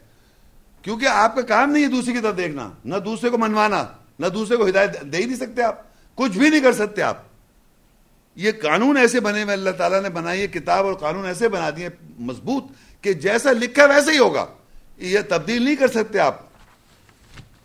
اب اسی طرح ابراہیم علیہ السلام جو مذہب کے باپ ہے, جو قرآن مجید میں رسول ہے, جو نبی ہیں, ان کی صفات میں یہ ہے کہ وہ برداشت کرنے والے, آؤزاری کرنے والے, اللہ کے نمائندہ ہیں, اللہ کے بہترین اسوہ حسنہ ہیں ابراہیم علیہ السلام, اور امام ہیں تمام انسانیت کے ابراہیم علیہ السلام. یہ ساری صفات میں اس لیے بتا رہا ہوں کہ یہ جب اپنے والد کے لیے بات کریں گے دیکھیے کیا ہوگا. سورہ مریم 19:42 اور 43 آیت اور 44. اذ قال لأبيه يا أبت لما تعبد ما لا يسمع ولا يبصر ولا يغني عنك شيئا. جب اس ابراہیم نے اپنے باپ کے لیے کہا, اے میرے باپ تو کیوں بندگی نوکری کرتا ہے جو نہ سن سکتا ہے اور نہ بصارت رکھتا ہے, اور نہ وہ تیرے بارے میں کسی شے سے غنی بے نیاز کر سکتا ہے. یہ بات ابراہیم علیہ السلام اپنے والد کو بتا رہے ہیں کہ آپ ان کی کیوں بندگی کر رہے ہیں, کیوں نوکری کر رہے ہیں, جو آپ کو کوئی نہ سن سکتے نہ بصارت ہے ان کے پاس, یعنی نہ ان کے پاس بصارت ہے نہ سن سکتے, اور نہ کسی شے سے غنی بے نیاز بھی نہیں کر سکتے وہ لوگ جس کی وہ بندگی کر رہے تھے ابراہیم علیہ السلام کے باپ. تو آگے کہتے ہیں یا بتی انی قد جاءنی من العلم ما لم یاتک فاتبعنی اہدک صراطا سویا. اے میرے باپ بے شک تحقیق میرے پاس علم میں سے آیا ہے جو تیرے پاس نہیں آیا، پس میری پیروی کر، میں تجھے ٹھیک ٹھیک راستے کی ہدایت کروں گا۔ تو ابراہیم علیہ السلام یہ بتا رہے ہیں کہ یہ تو بتا دیے کہ وہ لوگ نہ سن سکتے ہیں، نہ ان کے پاس بصارت ہے، لیکن یہ بھی بتایا ساتھ میں، اے میرے باپ، بے شک تحقیق میرے پاس علم سے آیا ہے جو تیرے پاس نہیں ہے۔ وہ جو نالج اللہ نے ان کو دی، جو میں نے بتایا کہ اللہ نے ان کو مذہب کا باپ بنایا، ملت ابیکم ابراہیم، وہ مذہب کے باپ بنایا، ان کو اللہ تعالیٰ رسول کا، ان کو نبی کا، ان کو امام بنایا، ان کو وہ آزاری کرنے والے تھے، بہترین اسوہ حسنہ تھے، یہ ساری صفاتی بتانے کے بعد وہ علم ان کے پاس جو آیا تو ان کے والد کے پاس نہیں پہنچا تھا، تو وہ کہہ رہے میری پیروی کرو، میں تجھے ٹھیک ٹھیک راستے کی ہدایت کروں گا۔ پھر کہتے ہیں یا ابتی لا تعبدوا الشیطان ان الشیطان کان للرحمن عصیا، اے میرے باپ تو شیطان کی بندگی نوکری نہ کر، بے شک شیطان جو ہے رحمان کے لیے، مہربان کے لیے نافرمان ہے۔ شیطان کی بھی نوکری بندگی کر رہے ہیں وہ، ان کے والد باپ دادا۔ اور ابراہیم علیہ السلام نے یہ میسج دیا۔ اب دیکھیے والد، ان کے والد کیا کہتے ہیں۔ قال سورہ مریم 19 اس کی 46 اور 47، قال اراغب انت عن آلہتی یا ابراہیم لئن لم تنتہی لارجمنک واہجرنی ملیا۔ اس نے کہا، یعنی ابراہیم کے باپ نے کہا، کیا تو میرے الہ خداؤں کے بارے میں نفرت کرتا ہے؟ اگر تو اس سے نہ رکا تو میں ضرور تجھے سنسار کر دوں گا اور مجھے لمبے عرصے وقت کے لیے چھوڑ دے۔ اب آپ اندازہ کریں کہ ابراہیم علیہ السلام جب یہ ساری میسج دیا تو انہوں نے کہا کہ وہ تو میسج دے رہے ہیں، وہ کیا سمجھ رہے ہیں کہ جو میرے الہ ہیں ان سے ابراہیم نفرت کر رہے ہیں، ابراہیم علیہ السلام نفرت کر رہے ہیں ان کے الہوں سے، اس الہوں سے نفرت کر رہے ہیں جس کی وہ بندگی کر رہے تھے۔ اب مثال کے طور پہ ہماری یہاں فرض کریے کوئی انگوٹھی کو صحیح سمجھ رہا ہے تو آدمی سمجھ رہا ہے یہ میری انگوٹھی سے جل رہا ہے۔ اگر ہندوستان میں ہندو لوگ جو اس طرح کی جو بنائے بیٹھے ہوئے چیزیں، تو اگر ہم قرآن کا اللہ کا میسج دیں تو لوگ سمجھ رہے ہیں کہ ہمارے ان کو برا کہا جا رہا ہے، جن کی ان کی ایموشنل اٹیچمنٹ ہیں، فیلنگز ہیں، ایموشنز ہیں، تو وہ بھی یہ سمجھ رہے ہیں کہ اگر وہ اللہ کا میسج دے رہے ہیں تو کہہ لے تو نفرت کر رہا ہے میرے ان سے جن کے خدا، جو میرے خدا ہے، جو بھی انہوں نے بنا رکھے تھے۔ تو اتنا غصہ آتا ہے آدمی کو، کہتا ہے کہ میں تجھے سنسار کر دوں گا اور ایک لمبے عرصے کے لیے میری نظروں سے دور ہو جا۔ اچھا، اب قرآن مجید میں یہاں پر لکھا ہے سنسار، ایک اور جگہ بھی لکھا ہوا ہے کہ انہوں نے اس کو آگ میں پھینک دیا تھا ابراہیم علیہ السلام کو، تو پھر آگ ٹھنڈی ہو گئی، وہ ایک الگ بات ہے۔ لیکن آدمی نے مذہب کا جو اسلام، اللہ اور اس کے رسول کے، نوح علیہ السلام نے جب اپنے بیٹے کے لیے کہا تو بیٹا غرق ہو جاتا ہے فائنلی ان کے سامنے۔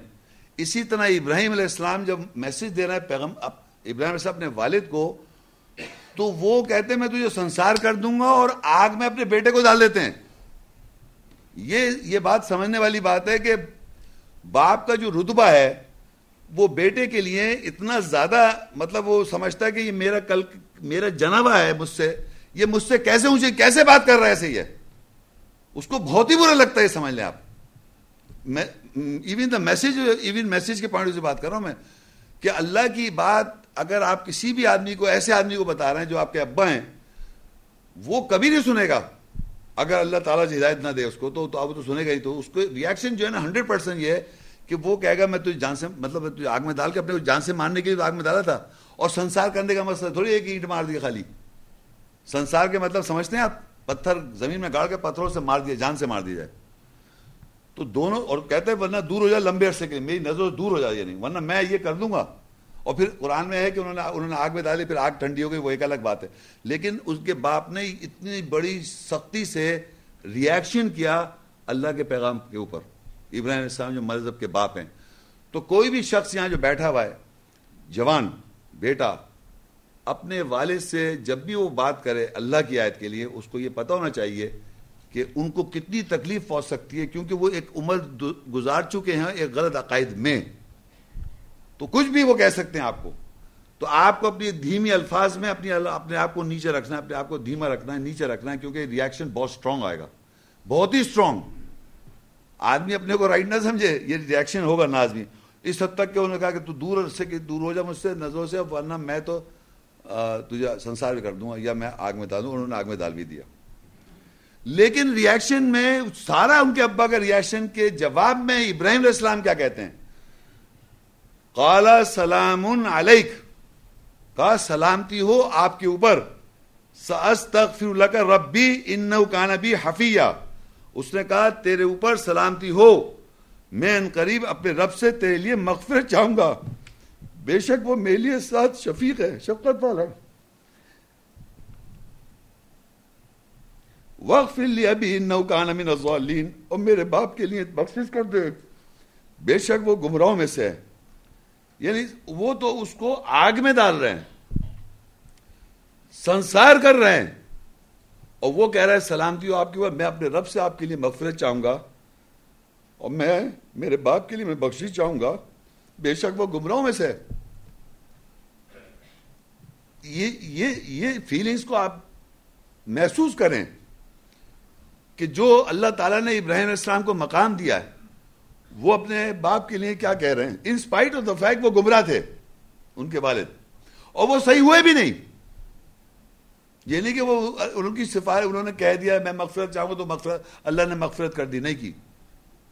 یہ رشتے توڑ دیتا اللہ تعالیٰ ایمان کی بیس پر. سفارش یقین کر لیں پیغمبروں کی ایکسپٹ کی جا رہی ہے جب وہ صحیح چل رہے ہیں، ورنہ نہیں ہو رہی ہے. یہ جو واقعات میں کر رہا ہوں، یہ جو بتا رہا ہوں کہ یہ چیز ایسی ہے. اب دیکھیے قرآن مجید میں نے آپ کو جو مثالیں دے رہا ہوں وہ مثالیں پیش کر رہا ہوں جنہوں نے، جو پیغمبر ہیں اللہ کے، نوح علیہ السلام پیغمبر تھے، ابراہیم علیہ السلام پیغمبر تھے، لوط علیہ السلام کی بیوی نہیں ہو سکی، لوط علیہ السلام پیغمبر تھے. اب ہیں عیسیٰ السلام. عیسیٰ السلام کے بارے میں آپ لوگوں کو پتہ ہی ہے، عام طور پہ بہت مشہور بات ہے کہ ان کو اللہ کا بیٹا اور اللہ کہا جاتا ہے.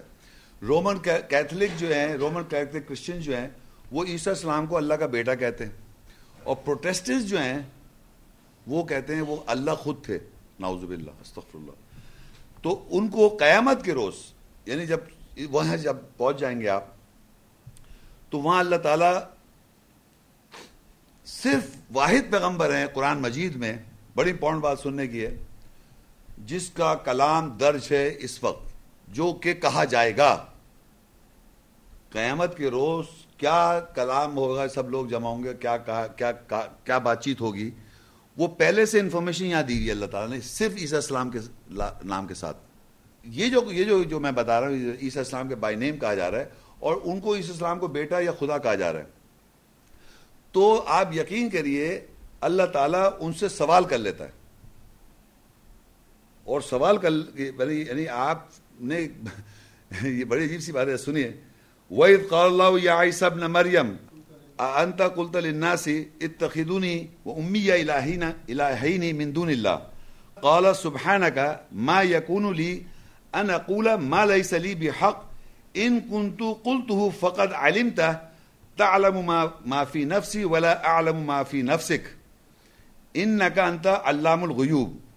اور جب اللہ نے کہا اے عیسیٰ ابن مریم، کیا تو نے لوگوں سے کہا تھا کہ اللہ کے علاوہ مجھے اور میری ماں کو دو الہ پکڑو؟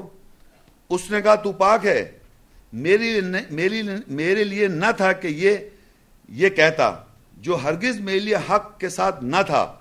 اگر میں یہ کہتا پس تحقیق تجھے اس کا علم ضرور ہوتا. تو علم رکھتا ہے جو میرے نفس میں ہے، اور میں علم نہیں رکھتا جو تیرے نفس میں ہے، بے شک تو غیبوں کا علم رکھنے والا ہے. اب یہ بات دیکھیں، یہ تو 100% اللہ تو غیب کا علم رکھتا ہے، ہر وقت کا علم رکھتا ہے. یہاں عیسیٰ السلام کو اور ان کو خدا یا ان کی ماں کو خدا کہا جا رہا ہے اس وقت آج.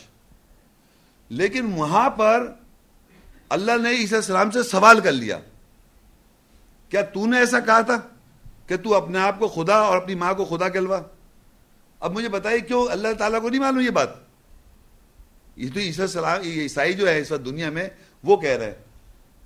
یہ بات انہی لوگوں کے لیے ہے یہ، کیونکہ یہ بات وہ کہتے ہیں کہ عیسیٰ نے خدا کا اور ان کی حضرت مریم کو خدا، وہ کہتے ہیں.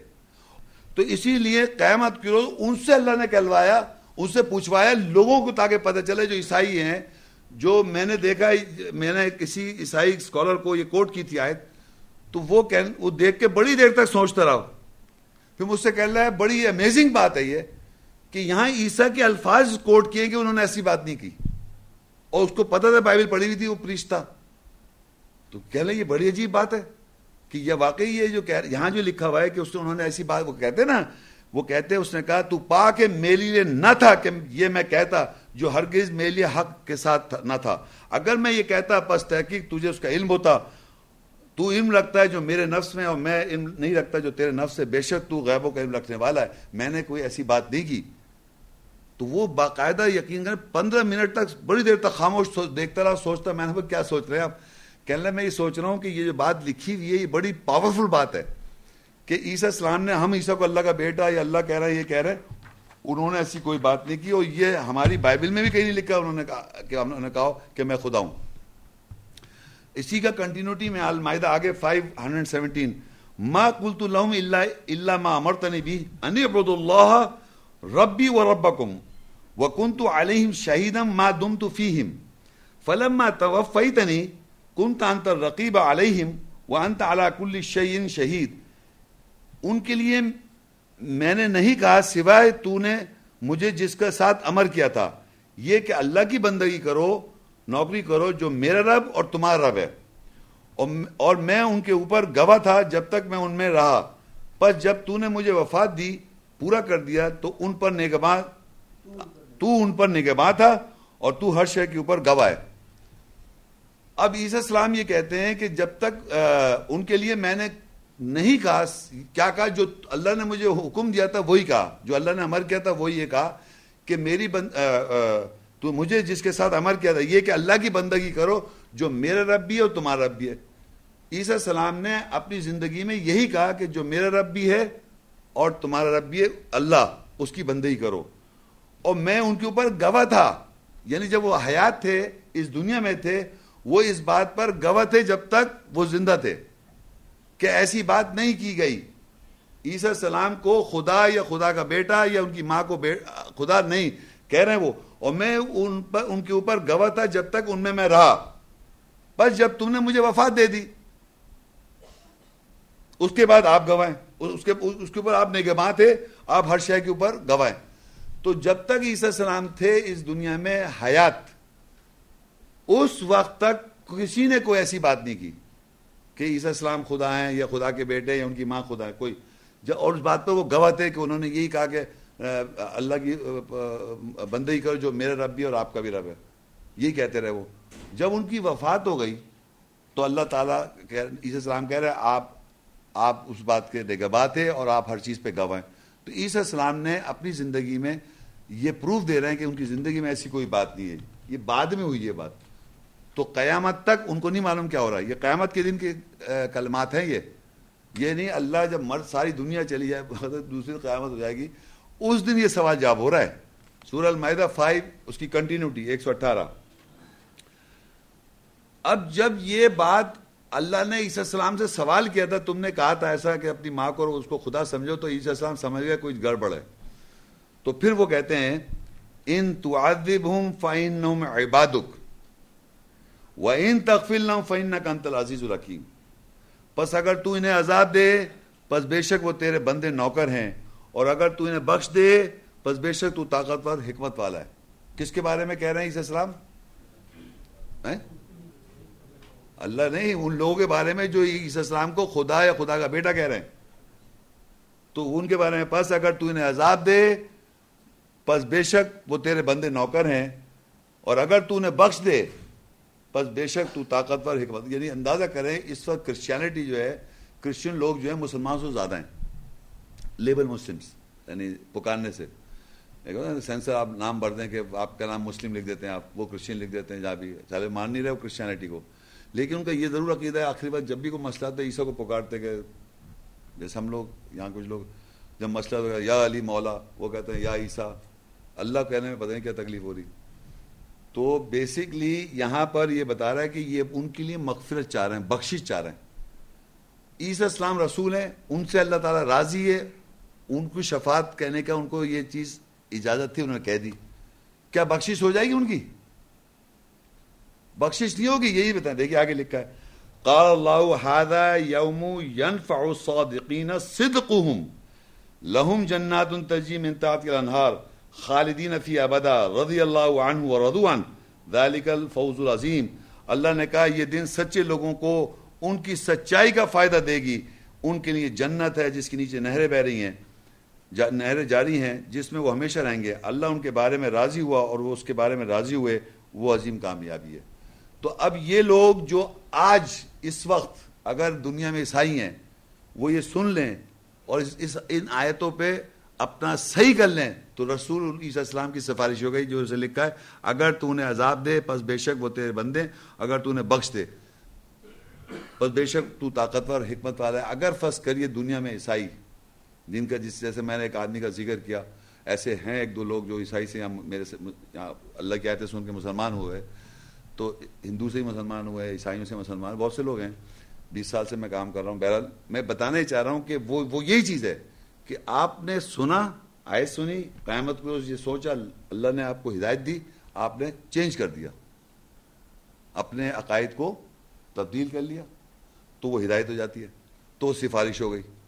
اور جو اسی پہ اٹکے رہے سچائی, وہ کہہ رہا ہے آج کے دن سچے لوگوں کی ان کی سچائی کا فائدہ ہوگا. یعنی اس بات کو سچ سمجھیں, سچے ہونا چاہیے کہ یہ بات مانیں کہ ہاں عیسی علیہ السلام نے ایسی کوئی بات نہیں کی, یہ بات مانیں کہ جب تک وہ گواہ تھے, جب تک وہ زندہ تھے, یہ بات مانیں جب ان کی وفات ہو گئی اس کے بعد کا انہیں علم نہیں ہے.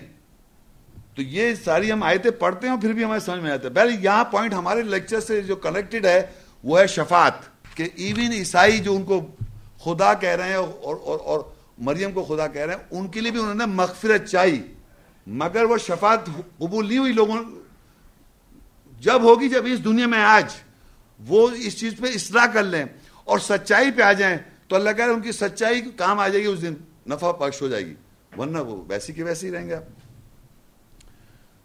اب پھر اس دنیا میں اب وہ دیکھیے اب کس طرح ہوگا. محمد رسول اللہ سے ہم زیادہ تر لوگ یہاں بیٹھے ہوئے اس طرح ہے کہ وہ تو ہماری سفارش کرا ہی دیں گے کسی طرح کسی طریقے سے. یہ پرانے پیغمبروں میں وہ صلاحیت تو وہ نہیں تھی جتنے ہمارے پیغمبر کو اللہ تعالیٰ نے رحمت للعالمین کا. محمد رسول اللہ صلی اللہ علیہ وسلم کون ہے؟ رحمت للعالمین. پھر کون ہے وہ؟ خلق عظیم, بہترین کردار پر. پھر کون ہے؟ خاتم النبیین, نبیوں کی مور, اللہ کے رسول. اور سب سے جو امپورٹنٹ فیکٹ ہے وہ ہے رحمت للعالمین, تمام جانوں کے لیے رحمت بنا کے بھیجا. تو رحمت جب بنا کے بھیجا تو وہ تو بخشش کرا ہی لیں گے, ہم کچھ نہیں کریں. مگر یہ پرنسپل میں نے بتا دی کہ کچھ کرنا پڑے گا تو یہ رحمت ہوگی. اللہ بھی رحمت کرتا ہے ان لوگوں پر جو اس کے لیے اس کی بتائے اصول پہ گرتے ہیں, پھر سیدھے ہوتے ہیں, پھر جلتے ہیں, استقامت وہیں رکھتے ہیں. اہدنا الصراط المستقیم, مستقیم کا مطلب یہ تو عام لوگ تو مروج ترجمہ کر دیتے ہیں کہ وہ سیدھا راستہ. مستقیم کا مطلب استقامت رکھنے والے, مطلب جو استقامت ڈٹے میں اس پہ ہٹ نہیں رہے. مصیبتیں آ رہی ہیں, کچھ بھی ہو رہے ہیں, مگر اسی میں لگے ہوئے ہیں. تو یہ بات ہو رہی ہے. تو اب دیکھیے کیونکہ ان سے ریلیٹڈ کس طرح ہے, محمد صلی اللہ علیہ وسلم سے ریلیشن آ جائے گی. میں چلا تھا نوح علیہ السلام کا بتایا, وہ نہیں کرا چکے شفاعت. پھر اس کے بعد آیا تھا ان کی بیوی لوط علیہ السلام, ان کی بیوی کا. پھر آیا تھا ابراہیم علیہ السلام کا والد کا. اب محمد صلی اللہ علیہ وسلم اور قوم کا ذکر آئے گا. قل انفقوا طوعا او کرها لن يتقبل منكم انکم کنتم قوما فاسقین. کہہ دے خرچ کرو صدقہ خیرات اطاعت میں یا کراہت سے, ہرگز وہ تم سے قبول نہیں کیا جائے گا, بے شک تم فاسق آزادی لینے والے قوم ہو.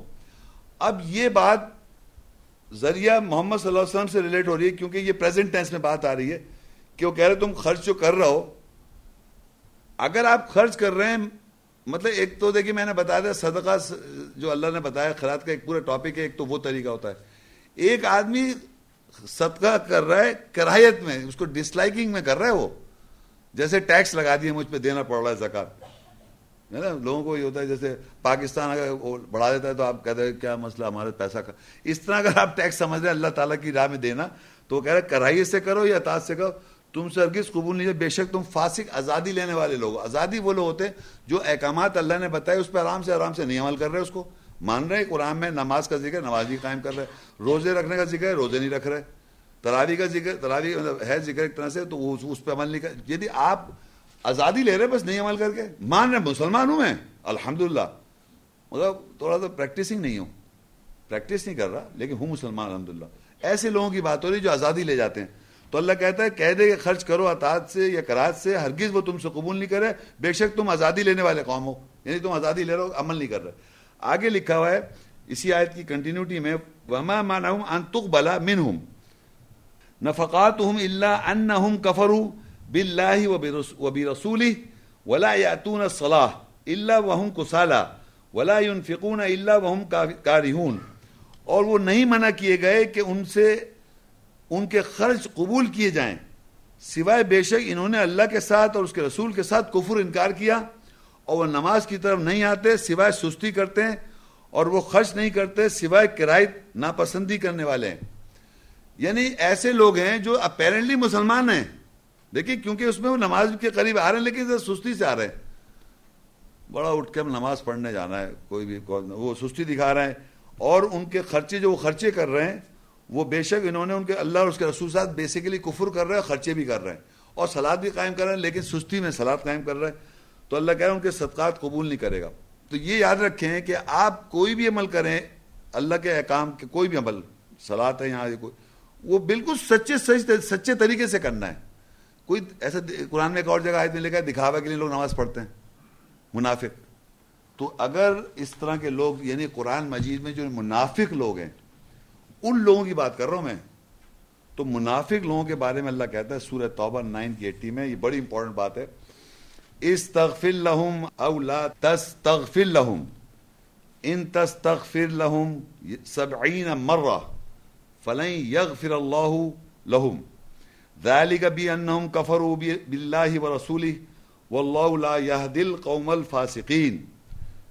تو ان کے لیے بخشش چاہے یا تو ان کے لیے بخشش نہ چاہے، اگر تو ان کے لیے 70 مرتبہ بھی بخشش چاہے گا پس ہرگز اللہ ان کے لیے بخشش نہیں کرے گا. وہ اس لیے ہے کہ بے شک انہوں نے اللہ اور اس کے رسول کے ساتھ کفر کیا، اور اللہ فاسق آزادی لینے والوں کے قوم کی ہدایت نہیں کرتا.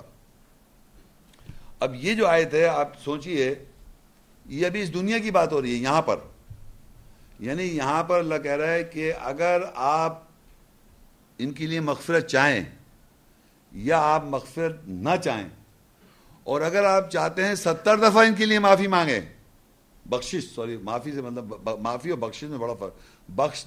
بخشش کے معنی ہوتے ہیں یعنی کہ عذاب سے آپ کی بخشش ہو جائے، جنت مل جائے.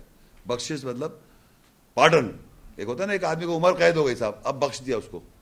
تو بخشش جو لفظ ہے نا، اگر بخشش کا مطلب جو عذاب ہم پہ لازم ہے، بخشش چاہیں یعنی کہ اس کو بری کر دینا، بخشش کر دیں، بری کر دیا، آپ کو اب دوزخ میں نہیں ڈالا جائے گا. تو کہہ رہے اگر تو ان کے لیے بخشش چاہے یا ان کے لیے بخشش نہیں چاہے، اگر تو ان کے لیے 70 مرتبہ بخشش چاہے گا پس ہرگز اللہ ان کے لیے ان کی بخشش نہیں کرے گا. یہ رحمت للعالمین جو ہیں ان سے کہا 70 دفعہ بھی آپ کے رحمت للعالمین، 70 ٹائمز، تب بھی میں بخشش نہیں کروں گا. کن لوگوں کی؟ جو اللہ اس کے رسول کے ساتھ کفر کرتے ہیں یا آزادی لے لیتے ہیں، آرڈرز پہ، احکامات پہ آزادی لے لیتے ہیں، نہیں عمل کر رہے، پتہ ہے صحیح بات ہے لیکن نہیں کر رہے. دیکھیے فاسق جو ہیں ان کے معنی ہیں کہ فاسق کا مطلب ہوتا ہے آزادی لینے والا، کہ بات صحیح ہے، بالکل صحیح ہے لیکن میں عمل نہیں کر رہا، فاسق. تو وہ کہہ رہا ہے کہ اس کے کفر کریں، اللہ اس کے رسول کفر کرتے ہیں، اللہ فاسق آزادی لینے والی قوم کو ہدایت نہیں کرتا. تو آپ یہ سمجھ لیں کہ انسان کو یہ بالکل رحمت للعالمین ہے، ان کو کوئی ڈاؤٹ ہی نہیں کسی انسان کو ہونا چاہیے کہ وہ رحمت للعالمین ہے، تمام جہانوں کے لیے رحمت ہیں. لیکن سوال یہ کہ رحمت کون اس سے ریسیو کون کرنا چاہ رہا ہے؟ تو وہ ریسیو اگر آپ نہیں، میں نے کہا تھا سفارش ان لوگوں کی ہے، شفاعت ان لوگوں کے لیے ہے کہ جو رسول کے پیروکار ہیں، جو اس پہ چل رہے ہیں، وہ قائم، اور اس میں ان میں کچھ مشکلات ہیں ان کے لیے وہ دور ہو جائے گا. لیکن یہ نہیں ہو سکتا آپ کچھ بھی نہ کریں اور آپ چاہیں کہ وہ ہماری سفارش کر دیں گے اس دن قیامت کے روز. آگے نیکسٹ آیت ہے سورہ الفرقان 25, 26 اور 30. الملک یومئذ الحق للرحمن وکان یوما علی الکافرین عسیرا. اس دن بادشاہت حق کے ساتھ مہربان کے لیے ہوگی اور وہ دن کافروں کو اوپر سخت ہوگا. یعنی اس دن کی بات ہو رہی ہے قیامت کے روز. اور وہاں یہ کہہ رہا ہے رسول کہیں گے 30 آیت میں وقال الرسول یا ربی ان قوم اتخذوا ھذا القرآن مہجورا، اور رسول کہے گا اے میرے رب بے شک میری قوم نے یہ قرآن کو پکڑا چھوڑتے ہوئے۔ یہ آپ کی بخشش ہو گئی، شفاعت رسول صلی اللہ علیہ وسلم کی ہو گئی، سب کی شفاعت ہو گئی نا، شکایت ہے آپ کی۔ یعنی ایک تو اس دنیا میں کہا کہ اگر آپ 70 ٹائم بھی معافی چاہیں گے، بخشش چاہیں گے تو میں بخشوں گا نہیں 70 ٹائمز، اور دوسرا یہ کہا کہ قیامت کے روز وہاں پر یہاں کہہ دیا وہاں تو بخش دے، وہاں کہہ رہا ہے کہ رسول وقال رسول نے کہا اے رب میرے رب ان قوم اتخذوا، بے شک میری قوم نے ھذا القرآن، یہ قرآن کو مہجورا چھوڑ رکھا تھا۔ میں بتانا ہی چاہ رہا ہوں، دیکھیے ہمارے یہاں معاشرے میں سوائے قرآن کے ساری باتیں بتائی جاتی ہیں، سوائے قرآن کے کوئی ادارہ نہیں ہے پاکستان کے، پوری دنیا میں میں آپ کو سچ بتا رہا ہوں یہ بات، کوئی ادارہ نہیں ہے جہاں پر قرآن کو خالص قرآن کی آیتیں بتائی جائیں۔ کسی بھی ادارے میں آپ جا کے دیکھیں گے، کہنے لگے کیسے کہنے سے، میں بتا رہا ہوں آپ کو، سنیے، کسی ادارے میں آپ جائیے، وہ کہیں گے یہ جو قرآن ہے، اب آپ مجھے بتائیے، آپ اتنی دیر بیٹھے ہوئے، میں نے کوئی بھی حوالہ دیا پاس سے، کوئی پیچھے سے حوالہ دیا کہ اس وقت یہ ہوا تھا اور اس وقت یہ ہوا تھا اور یہ ہوا تھا تو یہ آیت نازل ہو گئی، ایسے کوئی کہا نہیں، کہا نا۔ تو جہاں پر جس بھی مدرسے میں جائیں گے وہاں اس کے ساتھ پیچھے پوری باتیں ہیں، ہر اسکول آف تھاٹ کی الگ الگ ہیں۔ شیعوں کے پاس آیات کے پیچھے کہانیاں دوسری ہیں، فلانے والوں کے پاس دوسری کہانیاں، تو وہ آپ کو ان کہانیوں میں لے جاتے ہیں۔ تو آپ سمجھتے ہیں وہ کہانی جو میں نے سن لی، آیت کو اس کے ساتھ جوڑ دیا، تو وہ کہانی آپ جانتے سمجھتے میں ایمان والا ہوں، کیونکہ کہانی پتہ ہے آپ کو۔ یہاں کیا ہو رہا ہے، یہاں جو لکھا ہوا ہے میں اسی کو ترجمہ کر رہا ہوں، اسی کو بول رہا ہوں۔ تو یہ آپ کو نظر آ رہا ہے، مجھے نظر آ رہا ہے، ہمیں کیا کرنا ہے؟ تو ہمارے لیے ہدایت کی کتاب ہے، تو ہم یہ دیکھیں ہمیں کیا کرنا ہے، ہماری سفارش کیسے ہوگی۔ تو یہی تو لیکچر ہے، اور یہی بتائیے اللہ تعالیٰ کسی بھی طریقے سے وہ کہہ رہا نہیں کر رہا، وہ جب تک کرے گا نہیں، جب تک کہ آپ اس پر عمل نہیں کریں گے۔ یہ بات رسول جبھی تو کہہ رہا ہے میری قوم نے اس قرآن کو چھوڑ رکھا ہے، اور قرآن ہی کو پکڑنا ہے ہم نے، اور قرآن ہی ہدایت ہے، قرآن کے علاوہ کوئی کتاب ہدایت ہی نہیں ہے، کسی کتاب میں نہیں لکھا ہدایت۔ تو یہ قرآن جو ہے وقال رسول یا ربی ان قوم اتخذوا ھذا القرآن مہجورا کے معنی یہی ہے کہ بے شک میری قوم نے اس قرآن کو چھوڑ رکھا تھا۔ تو مجھے اگر پڑھنا ہے تو میں خود پڑھوں نا اپنے لیے، کچھ بھی قرآن کی آیت یا رسول کی شفاعت کی وجہ، اس کے لیے پھر میں محنت کروں۔ کوئی بھی کام بغیر محنت کے کام پڑھائی کے نہیں ہو رہا۔ تو اب دیکھیے یہاں پر قرآن میں اب ایک انٹروڈکشن ہوگا۔ اب تک تو ہم رسولوں کو سمجھ رہے تھے، لیکن قرآن میں فرشتوں کا بھی ذکر ہے، فرشتوں کا ذکر بھی ہے، لیکن عجیب طرح ذکر ہے۔ دیکھیں سورہ النجم 53-26 آیت، اس دنیا میں یہ فرشتے کیا کر رہے ہیں؟ وَكَمْ مِن مَلَكٍ فِي السَّمَاوَاتِ لَا تُغْنِي شَفَاعَتُهُمْ شَيْئًا إِلَّا مِن بَعْدِ أَن يَأْذَنَ اللَّهُ لِمَن يَشَاءُ وَيَرْضَىٰ۔ اور آسمانوں میں کتنے ہی فرشتوں میں سے ہیں جن کی سفارش کسی شے میں غنی بے نیاز نہیں کرے گی سوائے اس کے بعد سے جس کو اللہ اجازت دے، جس کے لیے وہ چاہے اور وہ جس سے راضی ہوا۔ یعنی یہاں اللہ بتا رہا ہے کہ فرشتے ہیں، یعنی وہ سفارش کریں گے۔ امیجن کرے فرشتے، سنیں غور سے، فرشتے، آپ کو فرشتوں پہ ایمان لانے کو کہا ہے نا قرآن میں نا، اللہ پہ ایمان لاؤ، فرشتوں پہ ایمان لاؤ۔ تو یہ فرشتے اللہ کہہ رہا ہے آسمان میں کتنے فرشتوں میں سے ہیں جن کی شفاعت کسی شے کو غنی بے نیاز نہیں کرے گی سوائے اس کے بعد جس کو اللہ اجازت دے، جس کے لیے وہ چاہے اور جس کے لیے وہ راضی۔ یعنی کہ اگر فرشتے سفارش کر رہے ہیں اللہ سے ہمارے میں سے کسی بندے کے لیے، یہ بات امپورٹنٹ ہے یہاں پر جو ہے کہ ہمارے میں سے جس کو وہ چاہے اور جس سے وہ اللہ راضی ہو، وہ شخص جس سے سفارش کر رہے ہیں فرشتے ہمارے میں سے کسی بندے کے لیے، سمجھ رہے ہیں آپ؟ تو وہ سفارش کر رہے ہیں اس دنیا میں، پتہ کیسے چلے گا اب آپ کو؟ وہ اس دنیا میں ہی پتہ چلے گا۔ اب وہ دیکھیے آپ آگے نیکسٹ آیت میں پتہ چلے گا کہ وہ کون لوگ ہیں جن کے لیے وہ سفارش کر رہے ہیں، اور وہ آپ کو بشارت بھی دے رہے ہیں۔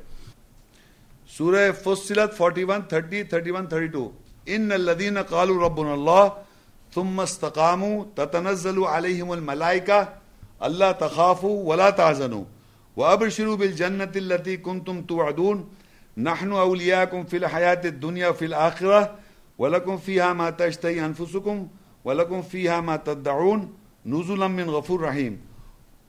وہ لوگ جنہوں نے کہا اللہ ہمارا رب ہے، پھر اس بات پر ثابت قدم رہے، ان پر فرشتے نازل ہوں گے، ہوتے ہیں، یہ کہ تم خوف زدہ نہ ہو اور نہ ہی غم زدہ ہو، اور اس جنت باغ کے ساتھ بشارت لو جس کا تم سے وعدہ کیا گیا.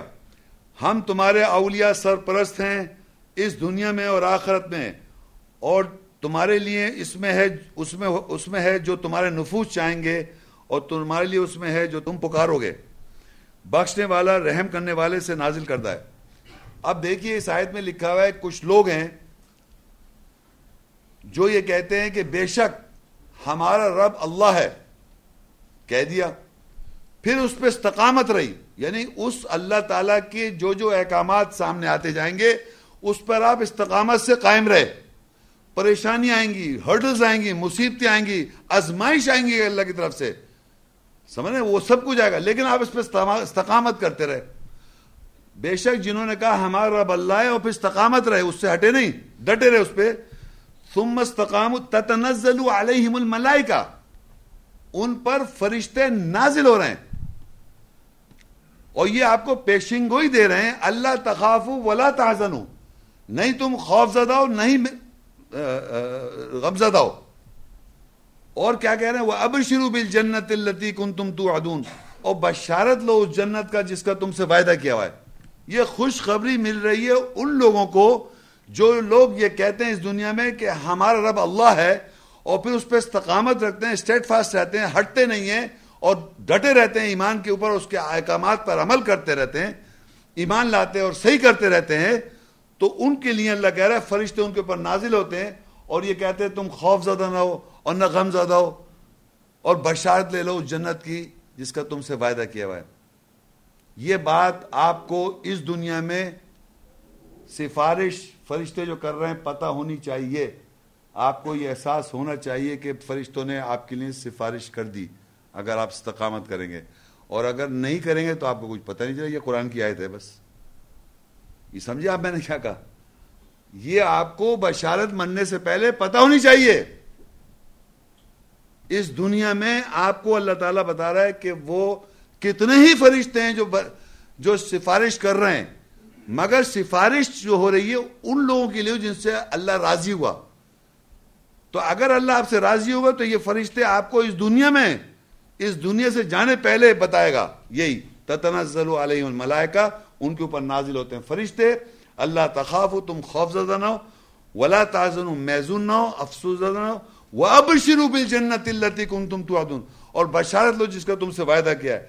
آگے میں پڑھوں نحن اولیاءکم فی الحیات الدنیا، ہم تمہارے سرپرست ہیں اس دنیا میں اور آخرت میں بھی. وفی الآخرہ ولکم فیہا ما تشتہی انفسکم ولکم فیہا ما تدعون، اور تمہارے لیے وہی کچھ ہو جو تم چاہو گے، تمہارے نفوس جو چاہیں گے جنت میں وہی تمہیں کچھ ہو جس کا تم سے وعدہ کر رکھا ہے. یہ نازل کردہ ہے اللہ کی طرف سے. اب بتائیے آپ کو کہ یہ اللہ نے واضح کیا ہوا ہے کہ اس دنیا میں آپ کو یہ بشارت دیں گے جو لوگ اس پہ استقامت کریں گے تو آپ کی سفارش فرشتے کر دیں گے. جو فرشتے کنٹینیوس نان سٹاپ شفاعت کر رہے ہیں ان لوگوں کی جو استقامت رکھ رہے ہیں اور کہتے ہیں ہمارا رب اللہ ہے، ان کی شفاعت ہو رہی ہے، بشرطے کہ آپ کو یہ پتہ چلے.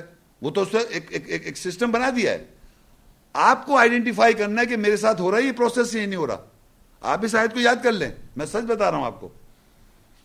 ان آیات کو یاد کر لیں اور باقاعدہ پھر زندگی میں اس کو دہراتے رہیں تو اس کو آپ کو فیلنگ ہوگی، کبھی تو احساس ہوگا مرنے سے پہلے کہ آپ کو بشارت دی جا رہی ہے.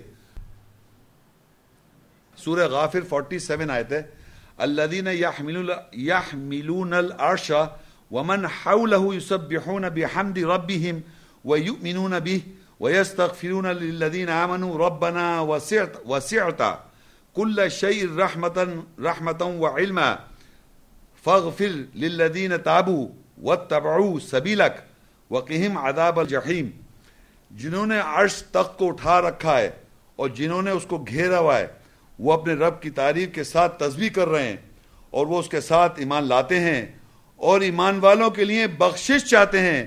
اے ہمارے رب تو ہر شے پر رحمت اور علم وسیع کر دے، بس بخشش کر دے ان لوگوں کے لیے جو توبہ کرتے ہیں اور جو تیرے راستے کی اتباع پیروی کرتے ہیں، اور ان کو بھڑکتی ہوئی آگ سے عذاب سے بچا لے۔ یہ جو عرش کو اٹھائے ہوئے فرشتوں نے عرش اٹھایا ہوا ہے، یہاں لکھا ہوا نہیں ہے مگر دوسری آیت میں لکھا ہوا تھا، اب آپ یہ سن لیجئے۔ تو عرش کو اٹھائے ہوئے اور اس کو گھیرے ہوئے ہیں، وہ اپنے رب کے ساتھ تسبیح کر رہے ہیں اس کی، اور اس کے ساتھ ایمان لاتے ہیں اللہ کے ساتھ۔ اب دیکھیں یہ فرشتے جو بخشش مانگ رہے ہیں، دیکھیں کہتے ہیں اے ہمارے رب تو ہر شے پر رحمت اور علم کو وسیع کر دے، یعنی علم کو اور رحمت، اپنی رحمت کو وسیع کر دے، بڑھا دے، پس بخشش کر ان لوگوں کے لیے جو توبہ کرتے ہیں۔ نمبر 1، یعنی ایسی بخشش نہیں کر دے جس کو نہیں، انہوں نے بھی کیا کہا، فرشتے سفارش کیا کر رہے ہیں، بخش دے ان لوگوں کو جو تجھ سے توبہ کرتے ہیں، توبہ کرنے والے، اور جو تیرے راستے کی اتباع پیروی کرتے ہیں ان کو بخش دے، اور ان کو بھڑکتی ہوئی آگ سے عذاب سے بچا لے۔ یہ کنڈیشنز ہیں، یہ نہیں کہ یوں بخش دے ان لوگوں کے لیے جو توبہ کر لیں اور تیرے راستے کی اتباع پیروی کرتے ہیں، اور ان کو بھڑکتی ہوئی آگ سے بچا لے۔ ابھی یہ بات ختم نہیں ہو رہی، یہ پھر فرشتے اور کچھ آگے کہہ رہے ہیں، عرش کو اٹھا رکھا اللہ کے، اور یہ کہتے جا رہے ہیں تسبیح کر، ربنا وادخلهم جنات عدن التي وعدتهم ومن صلح من آبائهم وازواجهم وذرياتهم انك انت العزيز الحكيم۔ اے ہمارے رب ان کو مستقل رہنے والے باغات میں داخل کر جو تو نے ان سے وعدہ کیا ہے، اور جس کسی نے صحیح کیا ان کے آبا سے، ان کی بیویوں سے یا جوڑوں سے، ان کی ذریت سے، بے شک تو ہی زبردست حکمت والا ہے۔ آگے میں اور پڑھ لیتا ہوں، وقیہم السیئات ومن تق السیئات یومئذ فقد رحمتہ وذلک هو الفوز العظیم، اور ان کو برائیوں کمزوریوں سے بچا، اور جو کوئی برائیاں کمزوریوں سے بچایا گیا، پس تحقیق اس دن تو اپنی رحمت کرے گا، اور وہی بہت بڑی کامیابی ہے۔ یہ فرشتے عرش اٹھائے ہوئے، گھیرے ہوئے، کنٹینیوس یہ بخشش کے لیے کہہ رہے ہیں، ہر وقت اللہ کی ہم کر رہے ہیں، یہ کہہ رہے ہیں کنٹینیوس۔ اور یہ ایکسپٹ کس کی ہو رہی ہے؟ جو جیسے بتا رہا ہے، جس کسی نے صحیح کیا، ان کے آبا ہوں، چاہے ان کے باپ دادا ہوں، ان کی جوڑے ہوں، میاں بیوی ہوں آپس میں، اور ان کی ذریت ہو، صحیح کیا انہوں نے، بے شک تو ہی زبردست حکمت والا ہے، اور ان کی برائیوں کمزوریوں سے بچا لے ان کو۔ یہ بھی کہہ رہے ہیں کہ ان کی جو برائیاں ہیں یا ان کی کمزوریوں سے اللہ سے کہہ رہے ہیں ان سے بچا لے، اور جو کوئی برائیاں کمزوریوں سے بچایا گیا، پس ہے کہ اس دن اپنی رحمت کرے گا، اور وہی بہت بڑی کامیابی ہے۔ تو آپ یہ دیکھیے کہ قرآن مجید میں سب سے پاورفل کنٹینیوس نان سٹاپ بخشش کے لیے کہہ رہے ہیں فرشتے، کنٹینیوس آپ لوگوں کے لیے، ہم لوگوں کے لیے، مگر اس میں کنڈیشنل ہیں۔ وہ آپ ایک بات بھی آپ مجھے بتا دیں جس میں انہوں نے کہا کہ یوں ایسی کر رہے تھے، اور دیکھیں میں پھر دوبارہ پڑھتا ہوں، پس بخشش کر ان لوگوں کے لیے جو توبہ کرتے ہیں، ایک کنڈیشن، اور جو تیرے راستے کی اتباع پیروی کرتے ہیں، اور ان کو بھڑکتی ہوئی آگ سے بچا لے۔ پھر آگے ہے، اور جس کسی نے صحیح کیا ان کے آبا و اجداد میں سے، ان کے جوڑوں سے، یعنی میاں بیوی میں سے، ان کی ذریت میں سے، بے شک تو ہی زبردست حکمت والا ہے۔ اور جو کوئی برائیاں اور ان کو برائیوں کمزوریوں سے بچا لے، اور جو کوئی برائیاں کمزوریوں سے بچایا گیا، پس تحقیق اس دن تو اپنی رحمت کرے گا، اور وہی بہت بڑی کامیابی ہے۔ یہ سب رحمت، یہ ساری اللہ تعالیٰ کی بخشش فرشتے جو مانگ رہے ہیں، رحمت اللہ کی ان لوگوں کے لیے جو کنٹینیوس اس پہ عمل کر رہے ہیں، استقامت ہے، استقامت رکھا انہوں نے، اس سے ہٹ نہیں رہے۔ ہماری برائیوں سے بچانے کے لیے تک دعا ہے۔ بتائیے آپ، یہ لکھا ہے صاحب، بالکل آپ اس کو کہیں بھی پڑھ لیں، وقیم السیئات، اور ان کو برائیوں کو کمزوریوں سے بچا تاکہ آپ برائیاں نہ کر سکیں۔ یہ بات کہہ رہے ہیں کنٹینیوس، نان سٹاپ آپ کی یہ سفارش کی جا رہی ہے۔ فرشتے سب سے زیادہ قرآن مجید میں یہ واحد لوگ ہیں جو اس دن آپ کی بشارت، اور یہاں اس دنیا میں بشارت دے رہے ہیں یہاں بھی میں نے بتا دیا, اس دنیا میں آپ کو وہ بشارت دیتے ہیں جو استقامت کہتے ہیں, اور کہتے ہیں ہمارا رب اللہ ہے, اور استقامت تو یہاں پہ بھی بشارت ہو رہی ہے. وہ اب یہ دیکھیے یہ بات کون لوگ ملائکہ کہا, وہاں لکھا ہوا نہیں تھا, یہاں لکھا ہوا ہے سورہ الزمر 175, وَتَرَى الْمَلَائِكَةَ حَافِينَ مِنْ حَوْلِ الْعَرْشِ يُسَبِّحُونَ بِحَمْدِ رَبِّهِمْ وَقُضِيَ بَيْنَهُمْ بِالْحَقِّ وَقِيلَ الْحَمْدُ لِلَّهِ رَبِّ الْعَالَمِينَ. اور تو فرشتوں کو عرش تخت کے کناروں سے گھیرے ہوئے دیکھے گا, اور اپنے رب کی تعریف کے ساتھ تسبیح کر رہے ہوں گے, اور ان کے درمیان حق کے ساتھ پورا کیا جائے گا, اور کہا جائے گا تعریف ہے اللہ کے لیے جو جہانوں کا رب پرورش کرنے والا ہے. تو یہ جو آیت ہے کہ یہ فرشتے جو ہیں, یہاں پر بتا دیا کہ یہ وہ فرشتے ہیں جو وہاں لکھا ہوا تھا, وہ انہوں نے گھیرے, وہاں پر یہ فرشتے ہیں جو گھیرے ہوئے ہوں گے اور اپنے رب کی تعریف کے ساتھ تسبیح کر رہے ہوں گے, اور ان کے درمیان حق کے ساتھ پورا کیا جائے گا, یعنی لوگوں کے درمیان حق کے ساتھ پورا کیا جائے گا, یعنی ناانصافی کسی کے ساتھ نہیں ہوگی. اگر آپ نے چاہے دیکھیں ہر آدمی کا قرآن مجید میں لکھا ہوا ہے, ایک ہوتے ہیں لوگ سبقت لے جانے والے, ایک ہیں دائنے ہاتھ والے. یہ دو قسم کے لوگ ہیں جو جنت کے اندر جائیں گے, ٹھیک ہے, اور الٹے ہاتھ والے تو کوئی بات ہی نہیں ہو رہی ہے. تو دو لوگوں کی میں بات کر رہا ہوں. ہر آدمی کا لیول آف گائیڈنس جو ہے نا, اس نے کس حد تک حاصل کری, کیا اس کا مینٹل آئی کیو تھا, کس ماحول سے وہ پلا بڑا, کس طرح اس کی بچپن میں پرورش ہوئی, یہ سب اللہ جانتا ہے. تو ہر آدمی کو آپ ایکوالٹی میں برابر نہ کریں.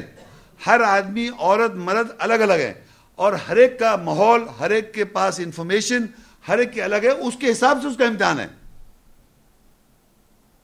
سمجھ رہے ہیں بات کو, کوئی ایکوالٹی نہیں ہے, کیونکہ اللہ کہہ رہے سبقت لینے والے الگ ہیں جنت میں, اور دائیں ہاتھ والے جنت, دائیں والے جنت میں الگ ہیں.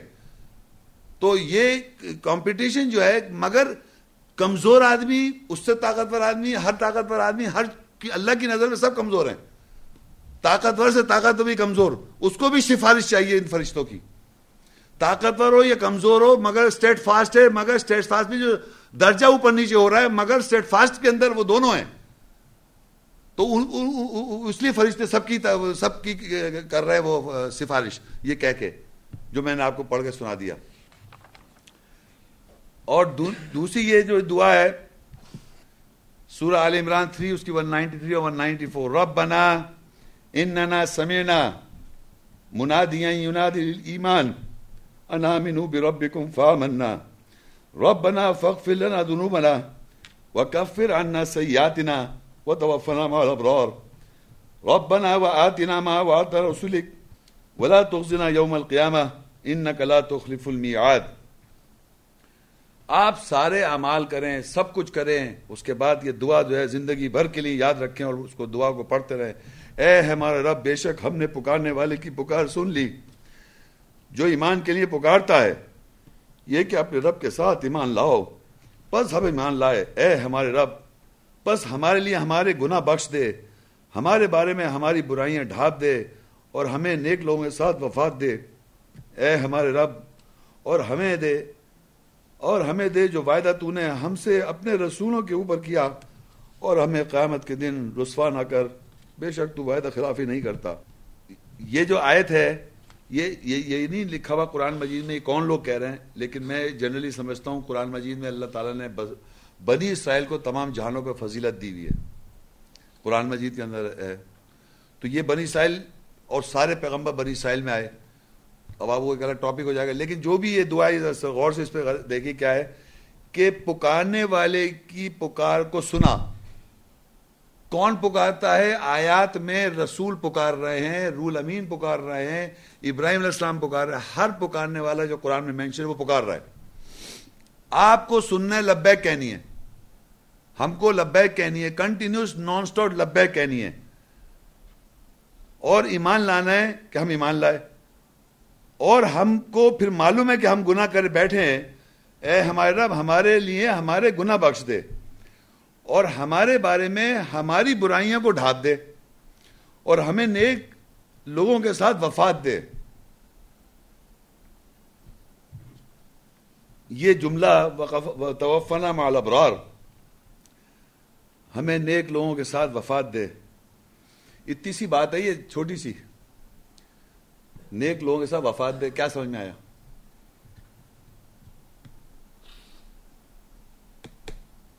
یعنی آپ کی جب وفات ہو تو آپ کے ساتھ نیک لوگ وفات کر رہا ہوں. اب ایک بم پھٹتا ہے سارے لوگ مر جاتے ہیں, تو آپ یہ سمجھتے ہیں شاید کہ یہ معصوم مارا گیا, یہ فلانا ایسا مارا گیا. یعنی کہ قرآن مجید کے اندر یہ ہے کہ جیسے نیک لوگ مر رہے ہیں ایسے بد لوگ بھی مر رہے ہوں گے, ہر کسی میں لوگ مر رہے ہیں نا. لیکن آپ نے دعا یہ مانگی ہے کہ ہاؤ یو ڈائی, مرنا تو سب کو ہے, کوشچن ہے ہاؤ یو ڈائی, کیسے مرنا چاہتے ہیں آپ. تو قرآن میں ایک آیت ہے قل ان صلاتی و نسکی و محیای و مماتی للہ رب العالمین, کہہ دو بے شک میری صلاح, میری تنہائیاں, میری زندگی, میری موت اللہ کے لیے. تو وہ جو موت ہے اللہ کے لیے, ویسے مرنا ہے آپ نے. اور وہ نیک لوگ ہیں وتوفنا مع الابرار, نیک لوگوں کے ساتھ مرے. How you die, that is the important point. کس طرح آپ مرنا چاہتے ہیں دنیا سے, کس طرح منتقل ہوتے ہیں دوسری دنیا کے لیے, کیا کر کے آپ مرنا چاہ رہے ہیں. یہ ہے توفنا مع الابرار, جب آپ مرے تو نیک لوگوں کے ساتھ مرے, جو نیک لوگ جو اس دنیا سے گئے. اس طریقے سے آپ کی وفات ہو. وفات تو ہر ایک کو ہو رہی ہے, موت تو ہر ایک کو آ رہی ہے. آپ دیکھ رہے ہیں موت مر رہے ہیں, ہر کسی بچے بوڑھے سب مر رہے ہیں. لیکن یہ جو بات ہے کہ یہاں پر ایون موت تک کو اللہ تعالیٰ نے کنٹرول کیا. آپ مرے بھی تو نیک لوگوں کے ساتھ, اب آپ کے پاس کنٹرول ہے کیا آپ نیک لوگوں کے ساتھ مر سکتے ہیں اپنے آپ؟ بتائیے آپ, کیا میرے پاس یہ کنٹرول ہے کہ میں نیک لوگوں کے ساتھ مروں؟ مجھے پتہ چل جائے یہ نیک لوگ ہیں, میں جا کے فوراً کے ساتھ جڑ جاؤں کہ میں ان کے ساتھ مر جاؤں جا کے. ہاؤ کہہ رہا ہے, تو how you die is very important. تو that means how you live, تو دیٹ از امپورٹنٹ. تو وہ کہتا ہے قل ان صلاتی, کہو میری صلات, و نسکی, میری تنہائیاں, میرے مناسک, و محیای, میری زندگی جو زندگی گزار رہا ہوں میں, و مماتی, اور میری موت, للہ رب العالمین, وہ رب العالمین کے لیے. تو آپ کی صلات, آپ کی نماز, آپ کی زندگی, آپ کی سب چیز جو ہے نا پھر کنٹرول رہے گی, اور پھر استقامت رہے, تب آپ کی وفات نیک لوگوں کے ساتھ ہو جائے گی. یہ امید ہے بیسیکلی کہ یہ جو پوری دعا ہے ربنا اننا سمعنا, اے رب ہم نے سن لی, منادیاں ینادی للایمان, پکارنے والے کی پکار جو پکار رہا ایمان کے لیے, ان آمنو, یہ کہ ایمان لاؤ, بربکم, اپنے رب کے اوپر, فآمنا, پس ہم ایمان لائے. ربنا فاغفر لنا, اے رب ہماری مغفرت کر دے, ذنوبنا, ہمارے گناہوں کی, وکفر عنا سیئاتنا, اور ہمارے اوپر ہماری برائیاں ڈھانپ دے. اپنے آپ سے انسان چھپاتا ہے اپنی برائیوں کو, پتہ ہے آپ کو, آپ دیکھنا نہیں چاہتے جو آپ غلط کر کے بیٹھے ہیں. آپ کے پیچھے ایک بلیک مائنڈ کے اندر ایک بلیک ہے, ایک حصہ ہے جو بلیک ہے, آپ دیکھ نہیں چاہتے کیونکہ آپ اچھا سمجھنا چاہتے ہیں اپنے آپ کو. کنٹینیوس نان سٹاپ آج نہیں چاہتا میں اچھا ہوں, کیونکہ اس برائی کو دیکھنا بھی نہیں چاہتے جو کر کے بیٹھا, غلطی کر گیا. مگر آپ کو فیس کرنا پڑے گا اس برائی کو, اور صحیح کرنے کے لیے صدقہ دینا پڑے گا, اور صحیح کرنے کے لیے کرنا پڑے گا, سچائی کے اندر آنے کے لیے. یہ وہ کہتا ہے وَقُلْ رَبِّ أَدْخِلْنِي مُدْخَلَ صِدْقٍ وَأَخْرِجْنِي مُخْرَجَ صِدْقٍ وَاجْعَلْنِي مِن لَّدُنْكَ سُلْطَانًا نَصِيرًا. کہتے ہیں مجھے سچائی میں داخل کر دے. سچائی میں آپ داخل ہو ہی نہیں سکتے اگر اس کو ڈاک میں پیچھے برائی کو چپڑ میں سائڈ میں رکھا ہوا ہے آپ نے. اس کو سامنے لانا ہے, اس کے لیے صدقہ کرنا ہے, اس کے لیے روزے رکھنے اور صحیح کرنا ہے, تو پھر آپ اسٹیٹ فاسٹ ہیں. ورنہ تو آدمی بلیو کرے اپنی برائی کو دیکھنا ہی نہیں چاہتا. اس طرح مطلب بالکل خوف میں کہ جیسے مٹی پا دو, بس مٹی نہیں پانی ہے, فیس کرنا ہے کہ ہاں یہ غلطی ہے, اللہ کی نظر میں غلطی ہے, اللہ نے کہا ہے, اب اس کا صحیح کرنا ہے. قرآن میں لکھا ہے رسولوں کے ذریعے, فرشتوں کے ذریعے وہ شفاعت کر رہے ہیں آپ کی, تو صحیح ہونے پہ کر رہے ہیں نا. تو صحیح کرنے کون منع کر رہا ہے؟ بغیر صحیح ہونے نہیں ہو رہا کہ کچھ کر نہیں رہے ایسے ہو جائے گا, ایسے نہیں ہو سکتا.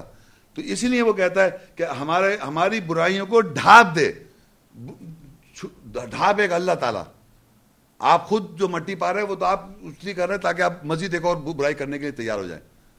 تو یہ بڑی امپورٹنٹ بات تھی کہ آپ کو آپ کے گناہ کو ڈھانپ دے, ہماری برائیوں ڈھانپ دے. اللہ تعالیٰ سے کہہ رہے ہیں ہمارے گناہ بخش دے اور ہمارے بارے میں ہماری برائیوں کو ڈھانپ دے, اور ہمیں نیک لوگوں کے ساتھ وفات دے. پھر یہ دیکھیے وہ رسولوں کا آگے گیا, ربنا وآتنا ما وعدتنا رسولک, اے ہمارے رب ہمیں جو وعدہ تو نے ہم سے اپنے رسولوں کے اوپر کیا. یعنی آپ کے پاس گائیڈنس کے لیے رسول, میں نے بتایا نا شافی ہیں, شفاعت کرنے والے یا ہدایت دینے والے, تو یہ رسولوں سے جو وعدہ آپ نے کیا ہے, اور ہم قیامت کے دن رسوا نہ کر دے, تو وعدہ خلافی نہیں کرتا. اس بات کو آپ احساس کر رہے ہیں کہ اگر رسول, کوئی بھی رسول آپ کو کوئی پیغام قرآن میں دے رہا ہے آیات میں, تو آپ یہ سمجھیں کہ اس کو اگر آپ فالو کر رہے ہیں تو اللہ سے آپ کہہ رہے ہیں کہ آپ, ہم نے تو رسول صلی اللہ علیہ وسلم یا رسولوں جو بھی ہیں, نبی رسول ابراہیم علیہ السلام جو بھی رسول ہے, ان کو ہم نے وعدہ خلافی نہیں کہ ہم نے ان کے اوپر وعدہ سمجھ کے اس پہ عمل کیا. کوئی بھی پیغمبر, کیوں یہاں جمع میں لکھا ہے, رسول جمع میں لکھا ہے, جو وعدہ کیا آپ نے رسولوں سے, رسولوں کے اوپر کیا, یعنی ہم کو کسی بھی رسول کو فالو کرنے میں کوئی وہ نہیں ہونی چاہیے. لا نفرق بین احد منہم ونحن له مسلمون, ہم رسول میں تفریق نہیں کرتے. یعنی کوئی بھی رسول ہے قرآن مجید میں اللہ نے بعض کو بعض پہ فضیلت دے رکھی ہے, ہم کو ہر رسول کو فالو کرنا ہے.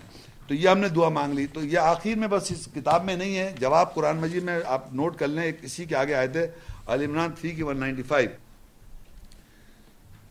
اسی جب دعا مانگی تو اس کا اللہ نے جواب دیا, فاستجاب لهم ربهم انی لا اضیع عمل عامل منکم من ذکر او انثى بعضکم من بعض فالذین هاجروا واخرجوا من دیارهم واوذوا فی سبیلی وقاتلوا وقتلوا لأکفرن عنهم سیئاتهم ولأدخلنهم جنات تجری من تحتها الانہار ثوابا من عند اللہ واللہ عنده حسن الثواب.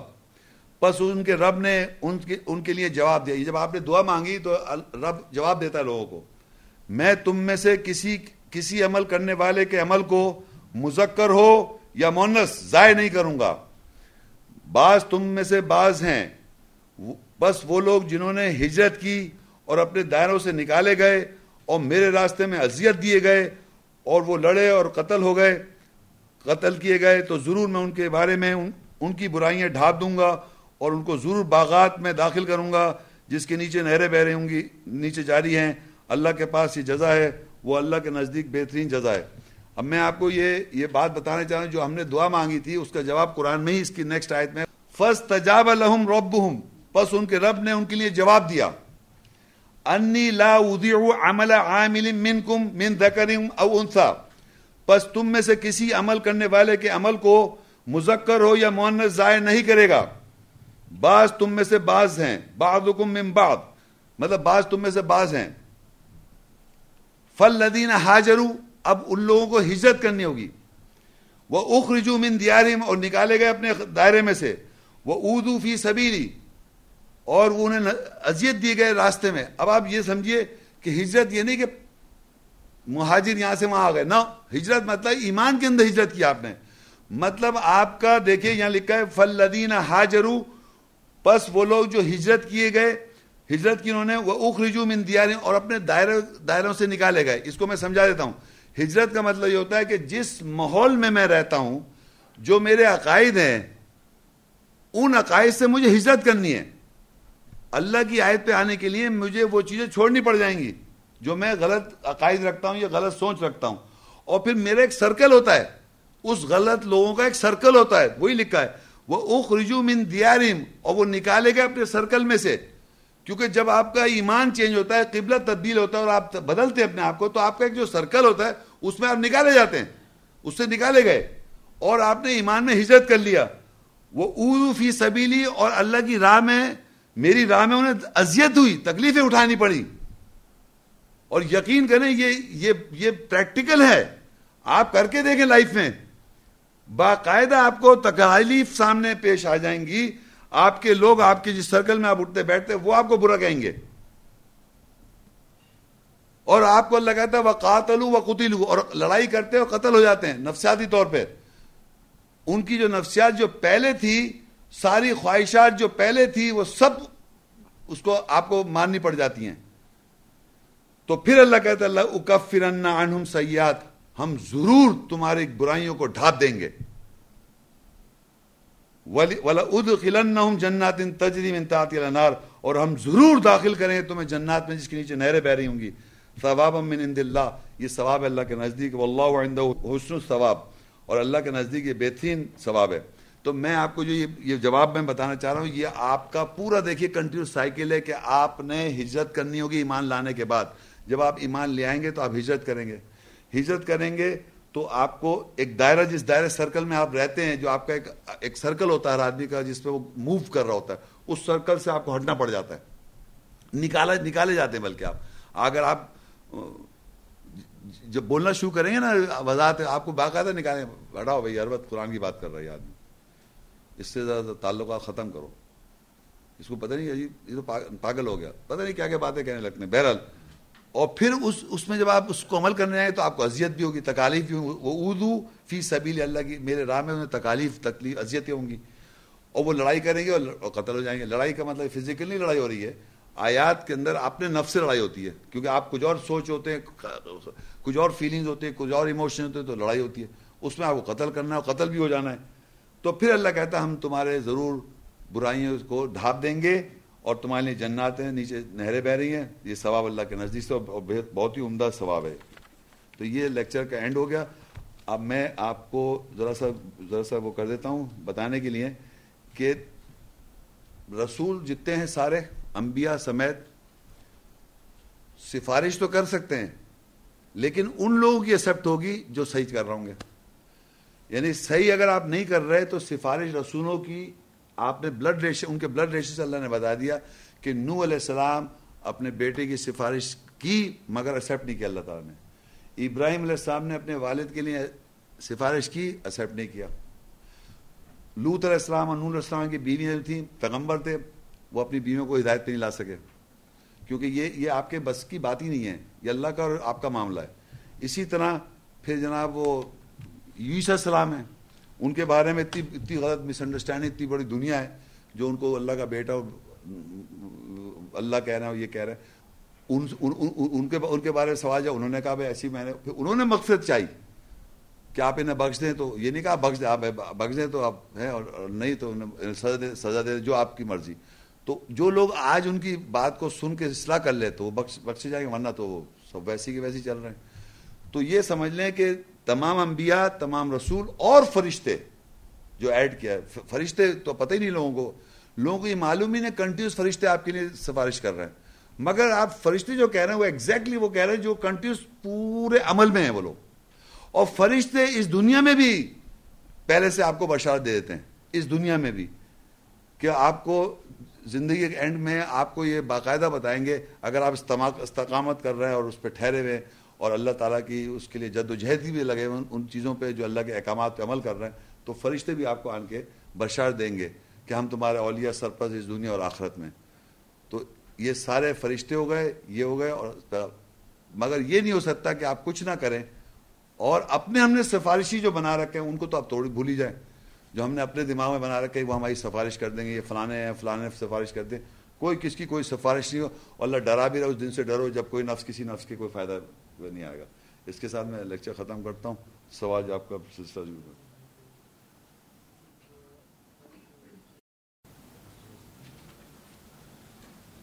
جزاک اللہ. سوالات کے لیے جو ہے وہ قواعد و ضوابط اس طرح ہیں کہ پہلے ہم دعوت دیں گے خواتین کو کہ لیڈیز میں سے جو سوال کرنا چاہیں ان کو موقع دیا جائے گا. اس کے لیے ایک عدد مائک یہاں پہ موجود ہے جو کہ روونگ مائک ہے. آپ اپنی نشستوں پہ تشریف رکھیے اور سوال کرنے کے لیے صرف آپ ہاتھ کھڑا کیجئے. تو ہمارے جو منتظمین ہیں وہ آپ کی نشست پہ خود پہنچ جائیں گے اور آپ کو مائک جو ہے وہ دے دیں گے. تو آپ وہیں پہ اپنی نشست پہ بیٹھ کر ہی سوال اپنا کر لیجئے. اسی طرح جو حضرات ہیں جو سوال کرنا چاہیں تو برائے مہربانی اپنا ہاتھ کھڑا کریں, اپنی نشست پہ رہیے, اور آپ کی باری آنے کے وقت جو ہے وہ آپ کو مائک جو ہے وہ دے دیا جائے گا. تو بالخصوص وہ حضرات جو یہاں نئے آئے ہیں اور جو سینٹر پہ جو ہے وہ جن کا ابھی ہی انٹروڈکشن ہوا ہے شیخ صاحب کے لیکچر سے, ان سے ہم گزارش کریں گے کہ آپ بھی اپنے سوالات جو ہیں جو آپ کے ذہنوں میں ہوں وہ آپ پیش کیجئے. شیخ صاحب کو میں دعوت دوں گا کہ آپ پوڈیم پہ آئیں اور سوال جواب کا سلسلہ شروع کریں. شکریہ. جزاک اللہ شیخ صاحب. جی. میرا آپ سے سوال یہ ہے کہ جس طرح ہم بچپن سے سنتے آ رہے ہیں کہ رسول ہماری قیامت کے دن شفاعت کرائیں گے, تو اس کا آپ ذرا تفصیلی بتا دیجیے, اس کا ذکر. اچھا دیکھیے, ہم نے تو ابھی آج قرآن کی آیتیں اور سارا یہ مطالعہ کر کے دیکھا کہ اس میں قرآن مجید میں تو اللہ تعالیٰ یہ بتا رہا ہے, ایک تو رسول صلی اللہ علیہ وسلم قیامت روز جو ذکر ہے وہ یہ کہہ رہے ہیں کہ وقال رسول یا ربی ان قومی اتخذوا ھذا القرآن مہجورا, کہ بے شک میری قوم نے اس قرآن کو پکڑا چھوڑتے ہوئے. تو یہ کانسیپٹ جو چلا آ رہا ہے, دیکھیے ہمارے پاس ایک معاشرے میں دیکھیں، ایک پہلے تو میں بتاؤں، بائبل جو ہے یہ کرسچنز جو ہے اس کو بلیو کرتے ہیں. اچھا، بائبل کے اندر یہ ہے کہ 12 ڈسائپلز تھے جیزس کے بائبل میں. قرآن کی میں بات نہیں کر رہا، بائبل بتا رہا ہوں. تو یہ کانسیپٹ کس طرح ہوتا ہے؟ دیکھیں، اس 12 ڈسائپلز میں ایک تھا ڈسائپل، اس کا نام تھا بارنابس.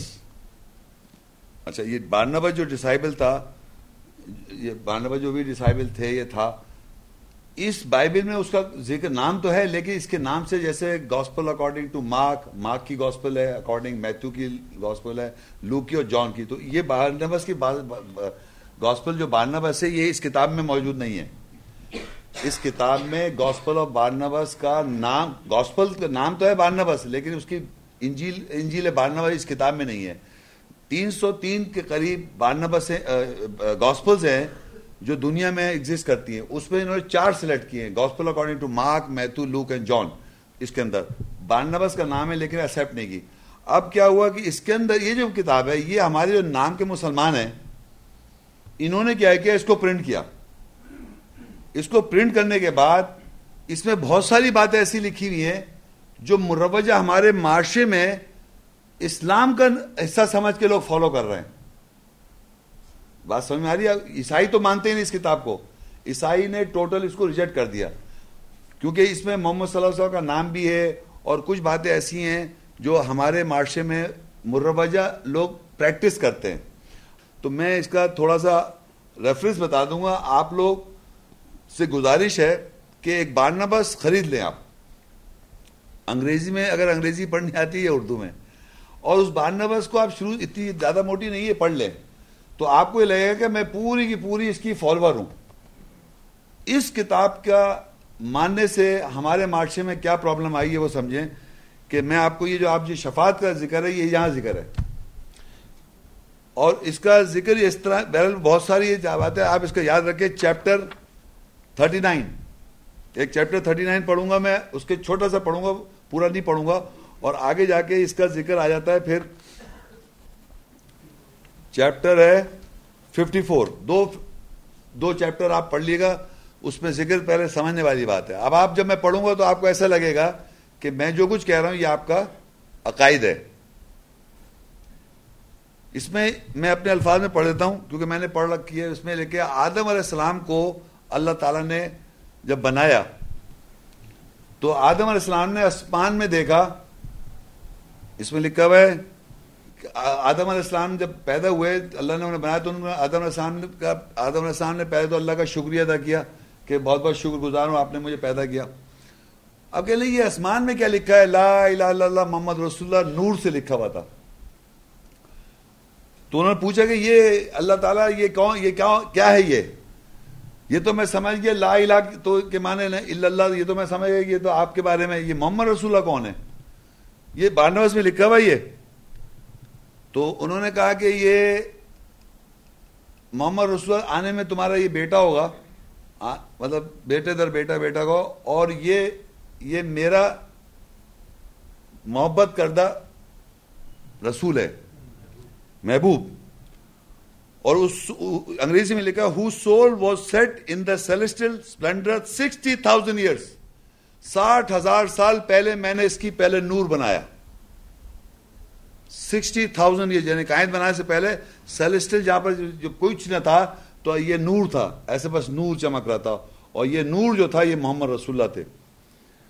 اور میں نے کوئی یہ لکھا ہوا ہے before I made anything, میں نے بنانے سے پہلے اس کا نور بنایا، اور پھر اللہ تعالیٰ اس سے محبت میں محبوب تھے وہ. تو آدم علیہ السلام تو مٹی کے بنے ہوئے ایک دم گھبرا گئے، کہنے لگے آپ ایسا کیجئے میرے دائیں انگوٹھے کے اوپر لکھ دیں اللہ ایک ہے لا الہ الا اللہ، اور بائیں پہ لکھ دیں محمد رسول اللہ. تو اللہ نے اس روشنی سے دائنے پہ لکھا اللہ ایک ہے محمد رسول اللہ ہے. تو پھر آدم نے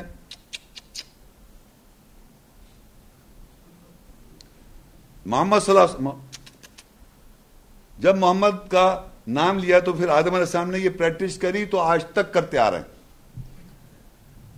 یہ کون کر رہا ہے؟ یہ سب میں بارنابس بتا رہا ہوں، بارنابس میں لکھا ہوا ہے. اب کیا ہوا؟ یہی چیز یہ اب میں آ رہا ہوں شفاعت رسول. اب اس میں یہ کہ اس دن کیا کریں گے, اللہ تعالیٰ سب کو زندہ کریں گے, سارے انبیاؤں کو, اور پھر محمد رسول اللہ کو جب زندہ کریں گے اور پھر محمد صلی اللہ علیہ وسلم سے سمجھا جائے گا کہ اب یہ ہماری سب کی سفارش کر دیں گے, سیلویشن کر دیں گے. تو محمد صلی اللہ علیہ وسلم کو پتہ چلا, یہ میں اپنے الفاظ میں بتا رہا ہوں, باقی پورا پڑھ لیے گا. انہوں نے سوچا بھائی میری قوم تو بڑی گناہ گار ہے, یہ محمد صلی اللہ علیہ وسلم یہاں سوچنا ادھر, تو یہ تو بہت گناہ گار ہے, ان کی میں بخشش کیسے کراؤں, سمجھ رہے. تو اللہ تعالیٰ نے ان کو یاد دلایا کہ اے محبوب 60,000 سال پہلے میں نے تجھے محبت میں پیدا کیا تھا, تجھ سے اتنی محبت میں نے کری, تو مانگ تو کیا مانگتا ہے. تو انہوں نے پھر بخشش کروا لی. صحیح ہے, شفاعت ہو گئی پھر آپ کی. تو یہ کتاب میں ہے. آپ لوگوں سے گزارش ہے پلیز یہ بارنباس کو اس لیے پڑھیں, یہ اللہ کلام نہیں ہے, یہ اللہ کی طرف سے نازل کردہ نہیں ہے, لیکن آپ کو یہ معلوم ہونا چاہیے کہ ہمارے معاشرے میں یہ کہاں سے آئی ساری باتیں. تو یہ باتیں جو ہے نا ہماری, میں کہہ بھی نہیں سکتا, بہت باتیں لکھی ہوئی ہیں, اور آپ کو یہ باقاعدہ لگے ہاں یہ ہمارے مذہب کا حصہ ہے, جبکہ قرآن میں کوئی ایسی بات نہیں. میں نے آپ کے سامنے پڑھی وقال الرسول, اور رسول کہے گا یا ربی, اے میرے رب, ان قوم اتخذوا ھذا القرآن مہجورا, بے شک میری قوم نے اس قرآن کو چھوڑ رکھا تھا. بارنباس پڑھ رہے تھے, بائبل پڑھ رہے تھے, بھگوت گیتا پڑھ رہے تھے, اویستا پڑھ رہے تھے, مطالعہ اور کتابوں کا کر رہے تھے, قرآن نہیں پڑھ کے دیا. یہ تو ہو گیا اس کا جواب. کون سوال کر رہا ہے؟ میرا سوال یہ کہ اگر کوئی شخص برائی یا کوئی غلط کام کرے تو دنیا اور آخرت میں رسول سے کس طرح شفاعت حاصل کر سکتا ہے؟ دیکھیے آپ نے کا سوال یہ ہے کہ اگر کوئی انسان غلط کر لیتا ہے تو اس کی رسول کیسے شفاعت کریں گے. تو وہ میں نے آپ کو قرآن میں بتایا تھا کہ ان جیسے فرشتے کہتے ہیں جو ایمان لاتے ہیں, صحیح کرتے ہیں, یہ سب ہے نا, لیکن اس کا اب آپ فرض کیا, آپ کو پہلے تو یہ پتہ ہونا چاہیے کون سی چیز آپ نے غلط کری. اگر کوئی انسان سے غلطی ہو جائے اور آپ کو آیات کی وضاحت ہو جائے, مثال کے طور پہ میں ایک مثال ہی دے دیتا ہوں, ولا تقربوا الزنا انہ کان فاحشہ وساء سبیلا, تم زنا قریب میں جاؤ, فاحشہ ہے, برائی کا راستہ ہے. اب آپ کو یہ پتہ چل گیا, اب آپ سے ہو گئی غلطی, استغفر اللہ, ایسی بات. تو اب آپ دیکھیے پہلے تو ایک مثال تو دے دی, لیکن آپ کو میں یہ بھی بتانا چلوں کہ اگر کوئی عورت یا مرد زنا کی مرتکب ہو, یعنی کہ زنا کی ایڈکشن سمجھتے ہیں نا, کوئی بھی اگر ایک آدمی عادی ہو جائے تو اس سے سمجھو اس کو سزا ہے 100 کوڑے. لیکن اگر آپ نے زنا کر لیا تو آپ کو 100 کوڑے نہیں, آپ نے زنا ضرور کیا ہے. سمجھ آ رہی بات کو میں نے کیا کہا؟ اگر ایک آدمی ایک دفعہ شراب کی ایک گلاس پی لے تو شرابی ہو جائے گا وہ, آپ اس کو شرابی کہیں گے؟ بتائیے آپ. یا ایک دفعہ آدمی جوا کھیل لے تو جواری ہو جائے گا. جب تک اس کا ایڈکٹ نہیں ہوگا تو وہ زانی نہیں کہلائے گا. اکارڈنگ ٹو قرآن میں زانی مرد اور زانی عورت کے لیے کوئی گواہی نہیں ہے. اسٹریٹ اوے زانی ان کو 100 کوڑے لگاؤ, تو وہ خود ایکسپوز کر دیتے ہیں اپنے آپ کو. جو عادی ہو جاتا ہے نا کسی چیز کا, وہ چھپا نہیں سکتا. لیکن ایک چپکے سے ایک غلطی کر بیٹھے تو وہ چھپ سکتی ہے. لیکن اگر آدمی ایڈکٹ ہو جاتا ہے زنا کا تو وہ چھپائیں, تو اللہ نے اس کے لیے گواہی رکھی بھی نہیں اور کہا 100 کوڑے لگا دو. بہرحال میں بتانا چاہ رہا تھا کہ اگر آپ سے کوئی غلطی ہو جاتی ہے تو سورہ توبہ 9 کی 102 میں آیت لکھا ہوا ہے, آپ دیکھ سکتے ہیں قرآن میں بھی, وآخرون اعترفوا بذنوبہم خلقوا عملا صالحا وآخر سیئا عسى اللہ ان یتوب علیہم ان اللہ غفور رحیم. اور دوسرے لوگوں نے اپنے گناہوں کے ساتھ اعتراف کیا, جنہوں نے صحیح عمل اور دوسرے برے عمل کو ملا لیا, خلوت کر لی. ہو سکتا ہے اللہ ان کے اوپر لوٹے, بے شک اللہ بخشنے والا رحم کرنے والا ہے. تو اللہ کہہ رہا ہے اس آیت میں ایسے لوگ ہیں جنہوں نے اچھے عمل بھی کر رہے ہیں اور برے عمل بھی کر رہے ہیں, اور ایک دوسرے کو آپس میں ملا رکھا ہے کہ میں اچھا بھی کر رہا ہوں برا بھی کر رہا ہوں, اور ملا لیا ہے.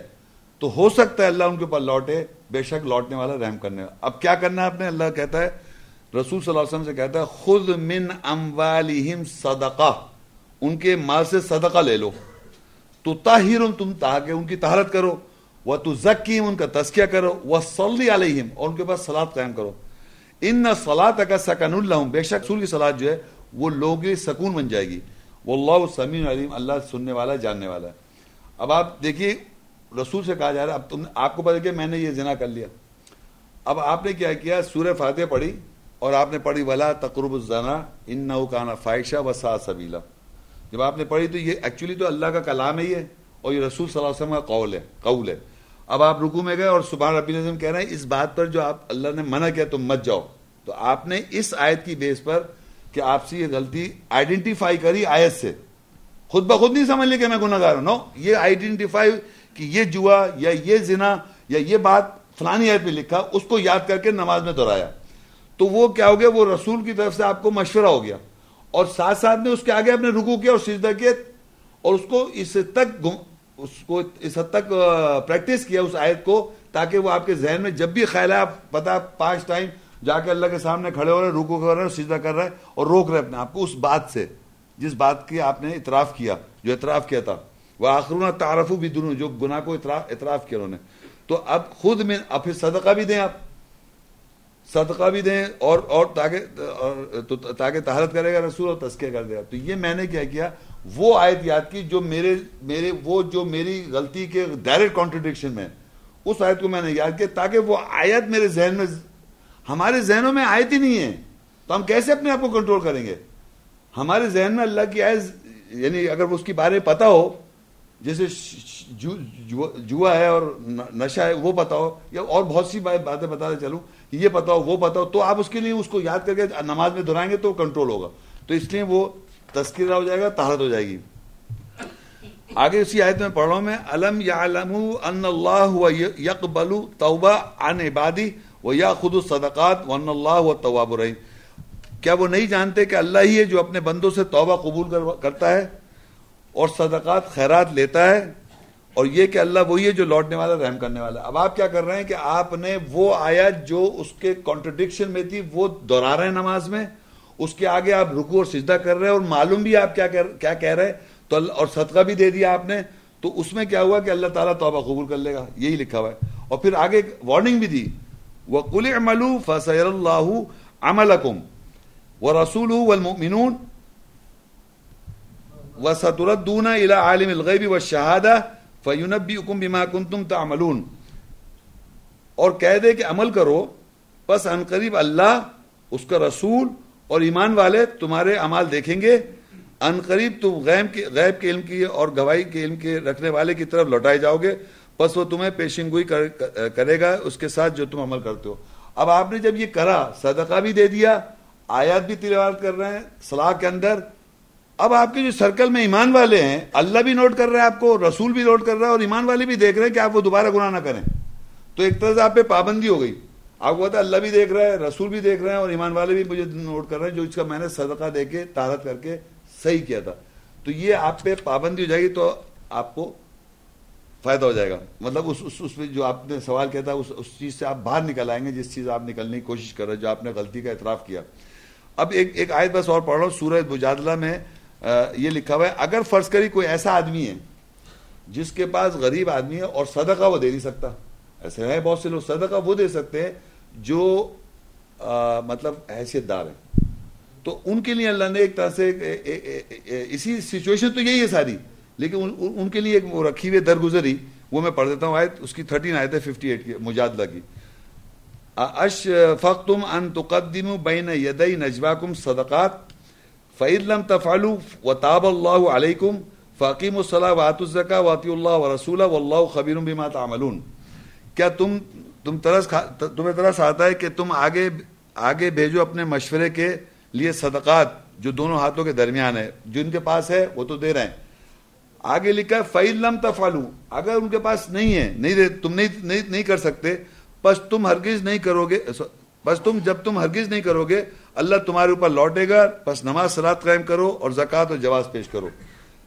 پس اگر کوئی شخص ایسا ہے جو کہ صدقہ نہیں دے سکتا تو اس کو اللہ کہے وہ صلات قائم کرے، جو بتایا میں نے آپ کو، صلات قائم کرے اور جواز پیش کرتا رہے اس برائی کا. جس زکوٰۃ جو ہے نا عربی میں صدقہ جو ہے وہ دینا ہوتا ہے پیسے، اور زکوٰۃ جو ہے وہ جواز ہے جس کا آپ نے جواز دیا. مثال کے طور پہ آپ نے جو آیت میں نے بتایا وہ پڑھی. اب لوگوں نے آپ سے پوچھا کیا وہ بھائی تم وہ غلط حرکت ہے کیا کیا، تو آپ نے کہا دیکھیے بھائی فلانی آیت میں لکھا ہوا تھا سورہ 17 سورہ الاسراء اس کی 32 ہے، اس میں یہ لکھا ہوا ہے. اب میں نے کیا کیا، اس پہ صلات قائم کر رہا ہوں، میں اسی بار بار پڑھ رہا ہوں یہاں تک کہ اس پہ مجھے کنٹرول ہو گیا. میں نے صدقہ بھی دے دیا، اور اگر صدقہ نہیں بھی دے سکتے تو میں صلاۃ قائم کر رہا ہوں اور جواز دے رہا ہوں. جواز کے لوگوں کو بتا رہا ہے کہ میرے سے یہ غلطی ہوئی تھی, میں نے یہ چیز کیا اور میں اب یہ کر رہا ہوں, یہ آپ نے جواز دے دیا. تو یہ اس طرح پھر اللہ تعالیٰ ایمان والے, اللہ اس کا رسول اور ایمان والے آپ پہ ایک طرح سے وہ کہتا ہے نا ایمان والے ایک دوسرے کے سرپرست ہیں, ولی ہے, سورہ انفال کے اندر ہے نا. تو وہ ہم ایک دوسرے, یہ نہیں کہ ہم آپ پہ کوئی نگاہ رکھ رہے ہیں کہ آپ, مطلب یہ کہ آپ نے ایک چیز کوشش کی صحیح کرنے کی, تو ایک دوسرے کے ایمان والے ایک دوسرے کے ولی ہوتے ہیں, وہ ایک دوسرے کو بتا رہے ہوتے ہیں. تو یہ طریقہ کار ہے یعنی صحیح کرنے کا.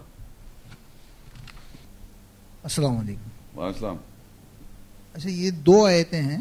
ایک میں تو جو ہے عیسیٰ علیہ السلام سے جب سوال کیا گیا کہ کیا تم نے ان سے کہا تھا کہ اللہ کے سوا دو معبود بنا رہا, تو انہوں نے انکار کیا اس بات کا کہ میں جب تک ان میں رہا ہے. میری وفات کے بعد, عیسیٰ علیہ السلام کی وفات کے بعد لوگ انہیں کیا بناتے رہے, اس کا علم عیسیٰ علیہ السلام کو نہیں ہے. اب دوسری جگہ جو ہے یہ نبی کریم کے حوالے سے جو ہے صلی اللہ علیہ وسلم کے حوالے سے یہ بات کہی گئی ہے کہ وہ ہم سے شکایت کریں گے نا, یا ربی ان قوم اتخذوا ھذا القرآن مہجورا. تو یہ عیسیٰ علیہ السلام کو ان کی وفات کے بعد ان کی قوم کیا کرتی رہی یہ بات نہیں معلوم تھی, لیکن نبی کریم کے حوالے سے کہا جا رہا ہے کہ انہیں یہ پتا تھا کہ ان کی قوم نے قرآن چھوڑ دیا تھا, قرآن کو چھوڑ دیا تھا. تو یہ میں جاننا چاہ رہا ہوں کہ نبی کریم کو اپنی وفات کے بعد کیسے پتہ چلا کہ ان کی قوم نے قرآن کو چھوڑ دیا. دیکھیں اصل, سوری, ویری گڈ. اصل میں بظاہر تو یہ بات ایسا لگتا ہے جیسے کہ یہ بات ان کی زندگی میں نہیں ہے, بات کے اندر ہے.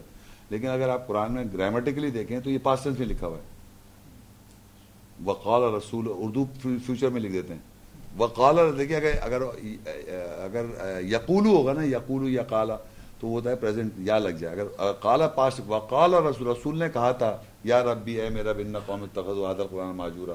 لیکن جیسے بھائی نے مجھے ریلائز کرایا تھا کہ وہاں پر پہلے اوپر جو آیت میں نے پڑھی تھی وہ اس دن کا ذکر ہے جب بادشاہ ٹائم ہوئے گی, لیکن وہ پاسٹ ٹینس میں ہی لکھا ہوا ہے. آپ کسی سے پوچھ سکتے ہیں وقال الرسول, اور رسول نے کہا. اب وہ قالا جو ہے وہ پاسٹ ٹینس میں لکھا ہوا ہے, یہ نہیں لکھا یقالو, یہ نہیں کہے گا. ہم ٹرانسلیٹرز کیونکہ ہم ٹائم فریم میں پابند ہیں, تو ہم ٹائم فریم کے اندر ہم اس کو فیوچر ٹینس کر رہے ہیں. لیکن آیت میں لکھا ہے وقال رسول, رسول نے کہا تھا بے شک میری قوم نے اس قرآن کو چھوڑ رکھا تھا. اس طرح لکھا ہے پاسٹ ٹینس میں. لیکن جتنے بھی ٹرانسلیٹرز ہیں اس کو فیوچر ٹینس کر رہے ہیں, کیونکہ ہم یہ سمجھ رہے ہیں کہ یہ آخرت میں کیوں سما. اور قرآن میں عربی کے اندر زیادہ تر قرآن جو ہے وہ پاسٹ ٹینس میں لکھا ہوا ہے. زیادہ تر بتا رہا ہوں میں آپ کو, پریزنٹ کنٹینیوس ٹینس بھی آتا ہے لیکن پاسٹ ٹینس میں ہے. یعنی اللہ کے لیے مطلب یہ اصل میں جو ہم لوگ ہیں انسان, ہم ایک ٹائم فریم میں ہیں. ہمارے پاسٹ ہے, ہمارا اپنا پاسٹ ہے. ایک تو پاسٹ ہے, یوں نہیں, ہمارا اپنا جو پاسٹ ہے, اور ہمارا اپنا ایک پریزنٹ ہے, اور ہمارا اپنا ایک فیوچر ہے. سمجھ, یہ 3 ہمارے انسان کی میں بات کر رہا ہوں. تو اللہ تعالیٰ نے قرآن کو پریزنٹ ٹینس بھی لکھا ہوا ہے اور پاسٹ ٹینس لکھا ہوا ہے. تو جب آپ کے بارے میں جیسے بات ہو رہی ہے تو آپ کو پریزنٹ ٹینس میں کہے گا, تو آپ جیسے یا ایھا الذین آمنوا کتب, تو آپ بالکل لگتا ہے مجھ سے خطاب کر دیا اللہ, میرے بارے میں بات ہو رہی ہے. لیکن وہی بات 14 سال پہلے بھی تھی, وہ پریزنٹ ٹینس میں تھی. تو پاسٹ ٹینس بھی ہے, پریزنٹ ٹینس بھی ہے. تو یہ جو بھائی نے سوال کیا, آپ کا سوال تھا کہ رسول صلی اللہ علیہ وسلم کو کیسے پتا, کیونکہ یہ پاسٹ ٹینس میں ہی لکھا ہوا ہے جملہ, اور یہ پاسٹ ٹینس سے چلا رہا ہے. کہ یہ نہ سمجھا جائے کہ ان کے زمانے میں لوگ صحیح سب قرآن کو سمجھ رہے تھے, بڑے پہنچے ہوئے, تو بعد میں شاید ایسا ہو گیا. سمجھ رہے, اس لیے وہ یہ ان کی زندگی میں سے ہی چل رہا ہے یہ سلسلہ.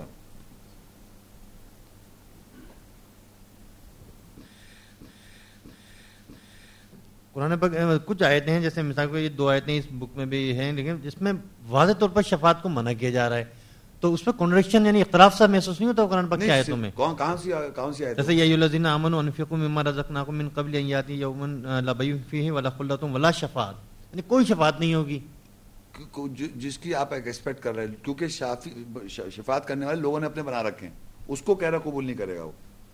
اچھا دیکھیے میں بتاؤں آپ کو, میں نے بتایا تھا کچھ وہ کہتا ہے اللہ کے علاوہ, جب بھی استعمال اللہ کے علاوہ آئے گا پڑھیں آپ. یہاں تو ایک جنرل بتا دے کہ شفاعت یہاں ایکسیپٹ نہیں کی جائے گی, یا اس دن سے ڈرو جب شفاعت نہیں ایکسیپٹ کی جائے گی, کہ یعنی اگر آپ صحیح نہیں کریں گے تو شفاعت ایکسیپٹ نہیں کی جائے گی. اور دوسرے سیکنڈلی یہ بھی بتا دے شفاعت رسول تو کریں گے, آیت پڑھی تھی نا میں نے آپ کو, لیکن ایٹ دا سیم ٹائم اور بھی لوگ ہم نے بنا رکھے وہ شفاعت کرنے کا. اور زیادہ تر میں سمجھتا ہوں دنیا میں, کیونکہ وہاں نام نہیں لکھا ہوا قرآن میں تو میں نام نہیں لے رہا, لیکن آپ جانتے ہیں کہ لوگوں نے اپنے اپنے شافی بنائے ہوئے ہیں. تو یہاں پر اگر ولا شفاعت الا باذن ہوتا, یا اللہ باذن اللہ، تو یہ زیادہ کلیئر ہوتی بات. وہاں دیکھیں جو دیکھیں میں اب شروع میں پڑھ دیتا ہوں جو میں نے آپ کو آیت پڑھ کے سنائی تھی آیت الکرسی، وہاں لکھا تھا نا تو اجازت دے رہا شفاعت کرنے کے لیے، لیکن وہاں اجازت دے رہے ہو، یہاں کہہ رہے ولا شفاعت، کوئی شفاعت نہیں ہوگی. تو یہاں سے اس سے کون سی آیتیں بتائیں؟ اچھا کھول کے بتائیں. Page number 10. ہاں، یا ایھا الذین آمنوا انفقوا مما رزقناکم من قبل ان یاتی یوم اللہ. دیکھیے یا اللہ تعالیٰ کہہ رہا ہے اے ایمان والو جو صرف اللہ سے ہی مطلب جو اللہ سے ہی مطلب ایکسپیکٹیشن رکھے ہوئے. یہاں اللہ کہہ رہا ہے خرچ کرو اس میں جو ہم نے تمہیں دیا. یہ ایمان والوں کی بات ہو رہی ہے. ٹھیک ہے. اچھا، من قبل ان یاتی یعنی اس سے پہلے کہ وہ دن آ جائے جہاں پر تمہاری سودے بازی، دوستی اور شفاعت قبول نہیں کی جائے گی. ولا شفاعت آ گیا نا. ہاں تو کیا ہوا؟ تم یہاں لگ رہی ہو کوئی شفاعت نہیں ہوگی. کس کی بارے میں؟ جو یعنی جو خرچ نہیں کرے گا اس کے بارے میں. مطلب سمجھے نا، مطلب یہ کس کے بارے میں بات ہو رہی ہے؟ ان لوگوں کی بات ہو رہی ہے جو اللہ کہہ رہا ہے ایمان والو خرچ کرو، اس سے پہلے کہ ایسا نہ ہو جائے کہ دوستی، اور ورنہ رسول دوست ہیں، رسول شفاعت کر رہا ہے. اور سودے بازی جو ان اللہ اشترى من المؤمنین انفسهم واموالهم بان الجنہ یقاتلون فی سبیل اللہ فیقتلون ویقتلون وعدا علیہ حقا فی التوراۃ والانجیل والقرآن فاستبشروا ببیعکم التی بایعتم بہ. تو سودے بازی بھی ہو رہی ہے ہماری رسول کے ساتھ، رسول کے سودے بازی بھی ہو رہی ہے ہماری. یہ کہہ رہے ہیں اس سے پہلے کہ ایسی تمہاری سودے بازی پھر کام نہیں آئے گی. ورنہ تو اللہ تعالیٰ سورہ توبہ کی 111 میں کہہ رہا ہے کہ باقاعدہ اللہ کی راہ میں لڑتے ہیں، لڑائی کرتے ہیں، قتل بھی جاتے ہیں، مر بھی جاتے ہیں. تو ان کے لگا تو جو سودا تم نے کیا رسول سے، اللہ سے، تو سودے بازی سب بیکار ہو جائے گا، شفاعت بازی سب، اگر تم وہ نہیں کرو جو اللہ تمہیں کہہ رہا ہے. کنڈیشنل ہے یہ بات. لیکن ہمارے معاشرے میں زیادہ جو ہے شافی بنائے ہوئے، خود بنائے ہوئے یہ شافی ہیں صاحب. شفاعت کو تو ڈیفینیٹ ہے کہ اللہ تعالیٰ شفاعت کو اللہ جس کی اجازت دے اور اس شخص کی ایکسیپٹنس اس کی جو صحیح کر رہا ہوگا. صرف یہ کہ اس کی اسٹرگلنگ میں اس کے اندر تھوڑا سا ڈائریکشن اس کی صحیح ہے مگر وہ تھوڑا سا کمزوری ہے، ویکنیس ہے. ہاں مطلب یہ یاد رکھے وہ اسٹیٹ فاسٹ وہی ہے، ہٹا ہوا نہیں ہے راہ سے، وہ صراط مستقیم پر بھی ہے، صحیح بھی ہے، جس طرح فرشتے بھی کہہ رہے ہیں تو انہی لوگوں کی بات کر رہا ہے. تو آدمی یہ کیسی سفارش یا بخشش ایسی کیسی ہے کہ وہ کر تو رہا ہے صحیح، تو کیا ضرورت ہے، مگر کنڈیشن لگا جس کو اجازت دے دے. تو اس طرح ہے. 485 میں جو برائی کے ساتھ سفارش کا کہا گیا ہے اس کے بارے میں اگر وضاحت کریں. دیکھیں جو 485 میں جو آیت ہے برائی کے ساتھ شفاعت جو ہے، اصل میں دنیا میں زیادہ تر یہاں ہماری دنیا میں سفارشیں جو ہو رہی ہیں برائی، تو قرآن میں ایک آیت ہے نا 485 من یشفع شفاعتا حسنہ یکن لہ نصیب منہا ومن یشفع شفاعتا سیئتا یکن لہ کفل منہا وکان اللہ علی کل شیء مقیتا. وہ جو کوئی اچھی سفارش کرے گا اس کے لیے شفاعت سفارش اس کا حصہ ہے، اور جو کوئی بری سفارش کرے گا اس کے لیے شفاعت سفارش اس کی کفالت کرنے والا ہو جائے گا، اور اللہ ہر شے پر قوت والا ہے. اب یہ جو آپ نے سوال کیا اس آیت میں یہ پتہ چل رہا ہے کہ صحیح شفاعت تو آپ کو پتہ چل گئی، لیکن برائی کی شفاعت اگر آپ کریں گے تو اس کے اندر آپ بھی حصے دار ہو جائے گا، آپ کے اوپر بھی آ جائے گی کفالت، بوجھ آپ پہ بھی آئے گا. اگر آپ برائی کر، جیسے دنیا میں ہو رہا ہے یہاں پر زیادہ برائی سفارشیں کر رہا ہوتا ہے تو اس کا بوجھ آپ کے اوپر ہو جائے گا. اور یہ بوجھ الٹیمیٹ بوجھ جو ڈالا جاتا ہے کون ہے کرانے والا، برائی کی سفارش کرنے والا، وہ قرآن میں لکھا ہے سورہ الاسراء 1762، وہ ہیں ابلیس. قال اللہ، وہ بھی اللہ نے اس کو اجازت دی ہے. قال اریتک ھذا الذی کرمت علی لئن اخرتنی الی یوم القیامۃ لاحتنکن ذریتہ الا قلیلا.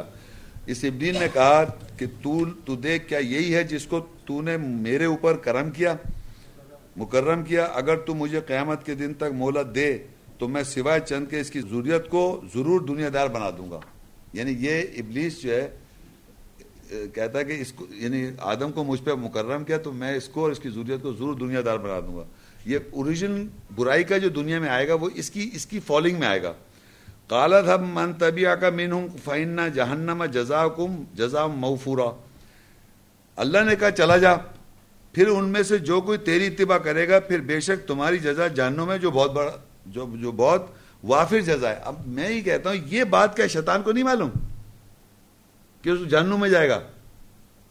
یعنی باقاعدہ لے کر اس نے کہا چلا جا، پھر ان میں سے جو کوئی تیری اتباع کرے گا، جو بھی تیری اتباع کرے گا، پھر بے شک تو تمہاری جزا جہنم ہے جو بہت بڑی، بہت بری، بہت وافر جزا ہے، یعنی کہ ابلیس پلس جو اس کو فالو کریں گے. تو یہ یقین کریں، ماننا کہ ماننے کے بعد، معلوم ہونے کے بعد بھی لوگ اس کے لیے تیار ہیں کہ جہنم میں جائیں گے، سہ لیں گے. عجیب بات ہے یہ کہ مانا کہ وہ، مگر اللہ کے ساتھ اس نے وہ لے لیا.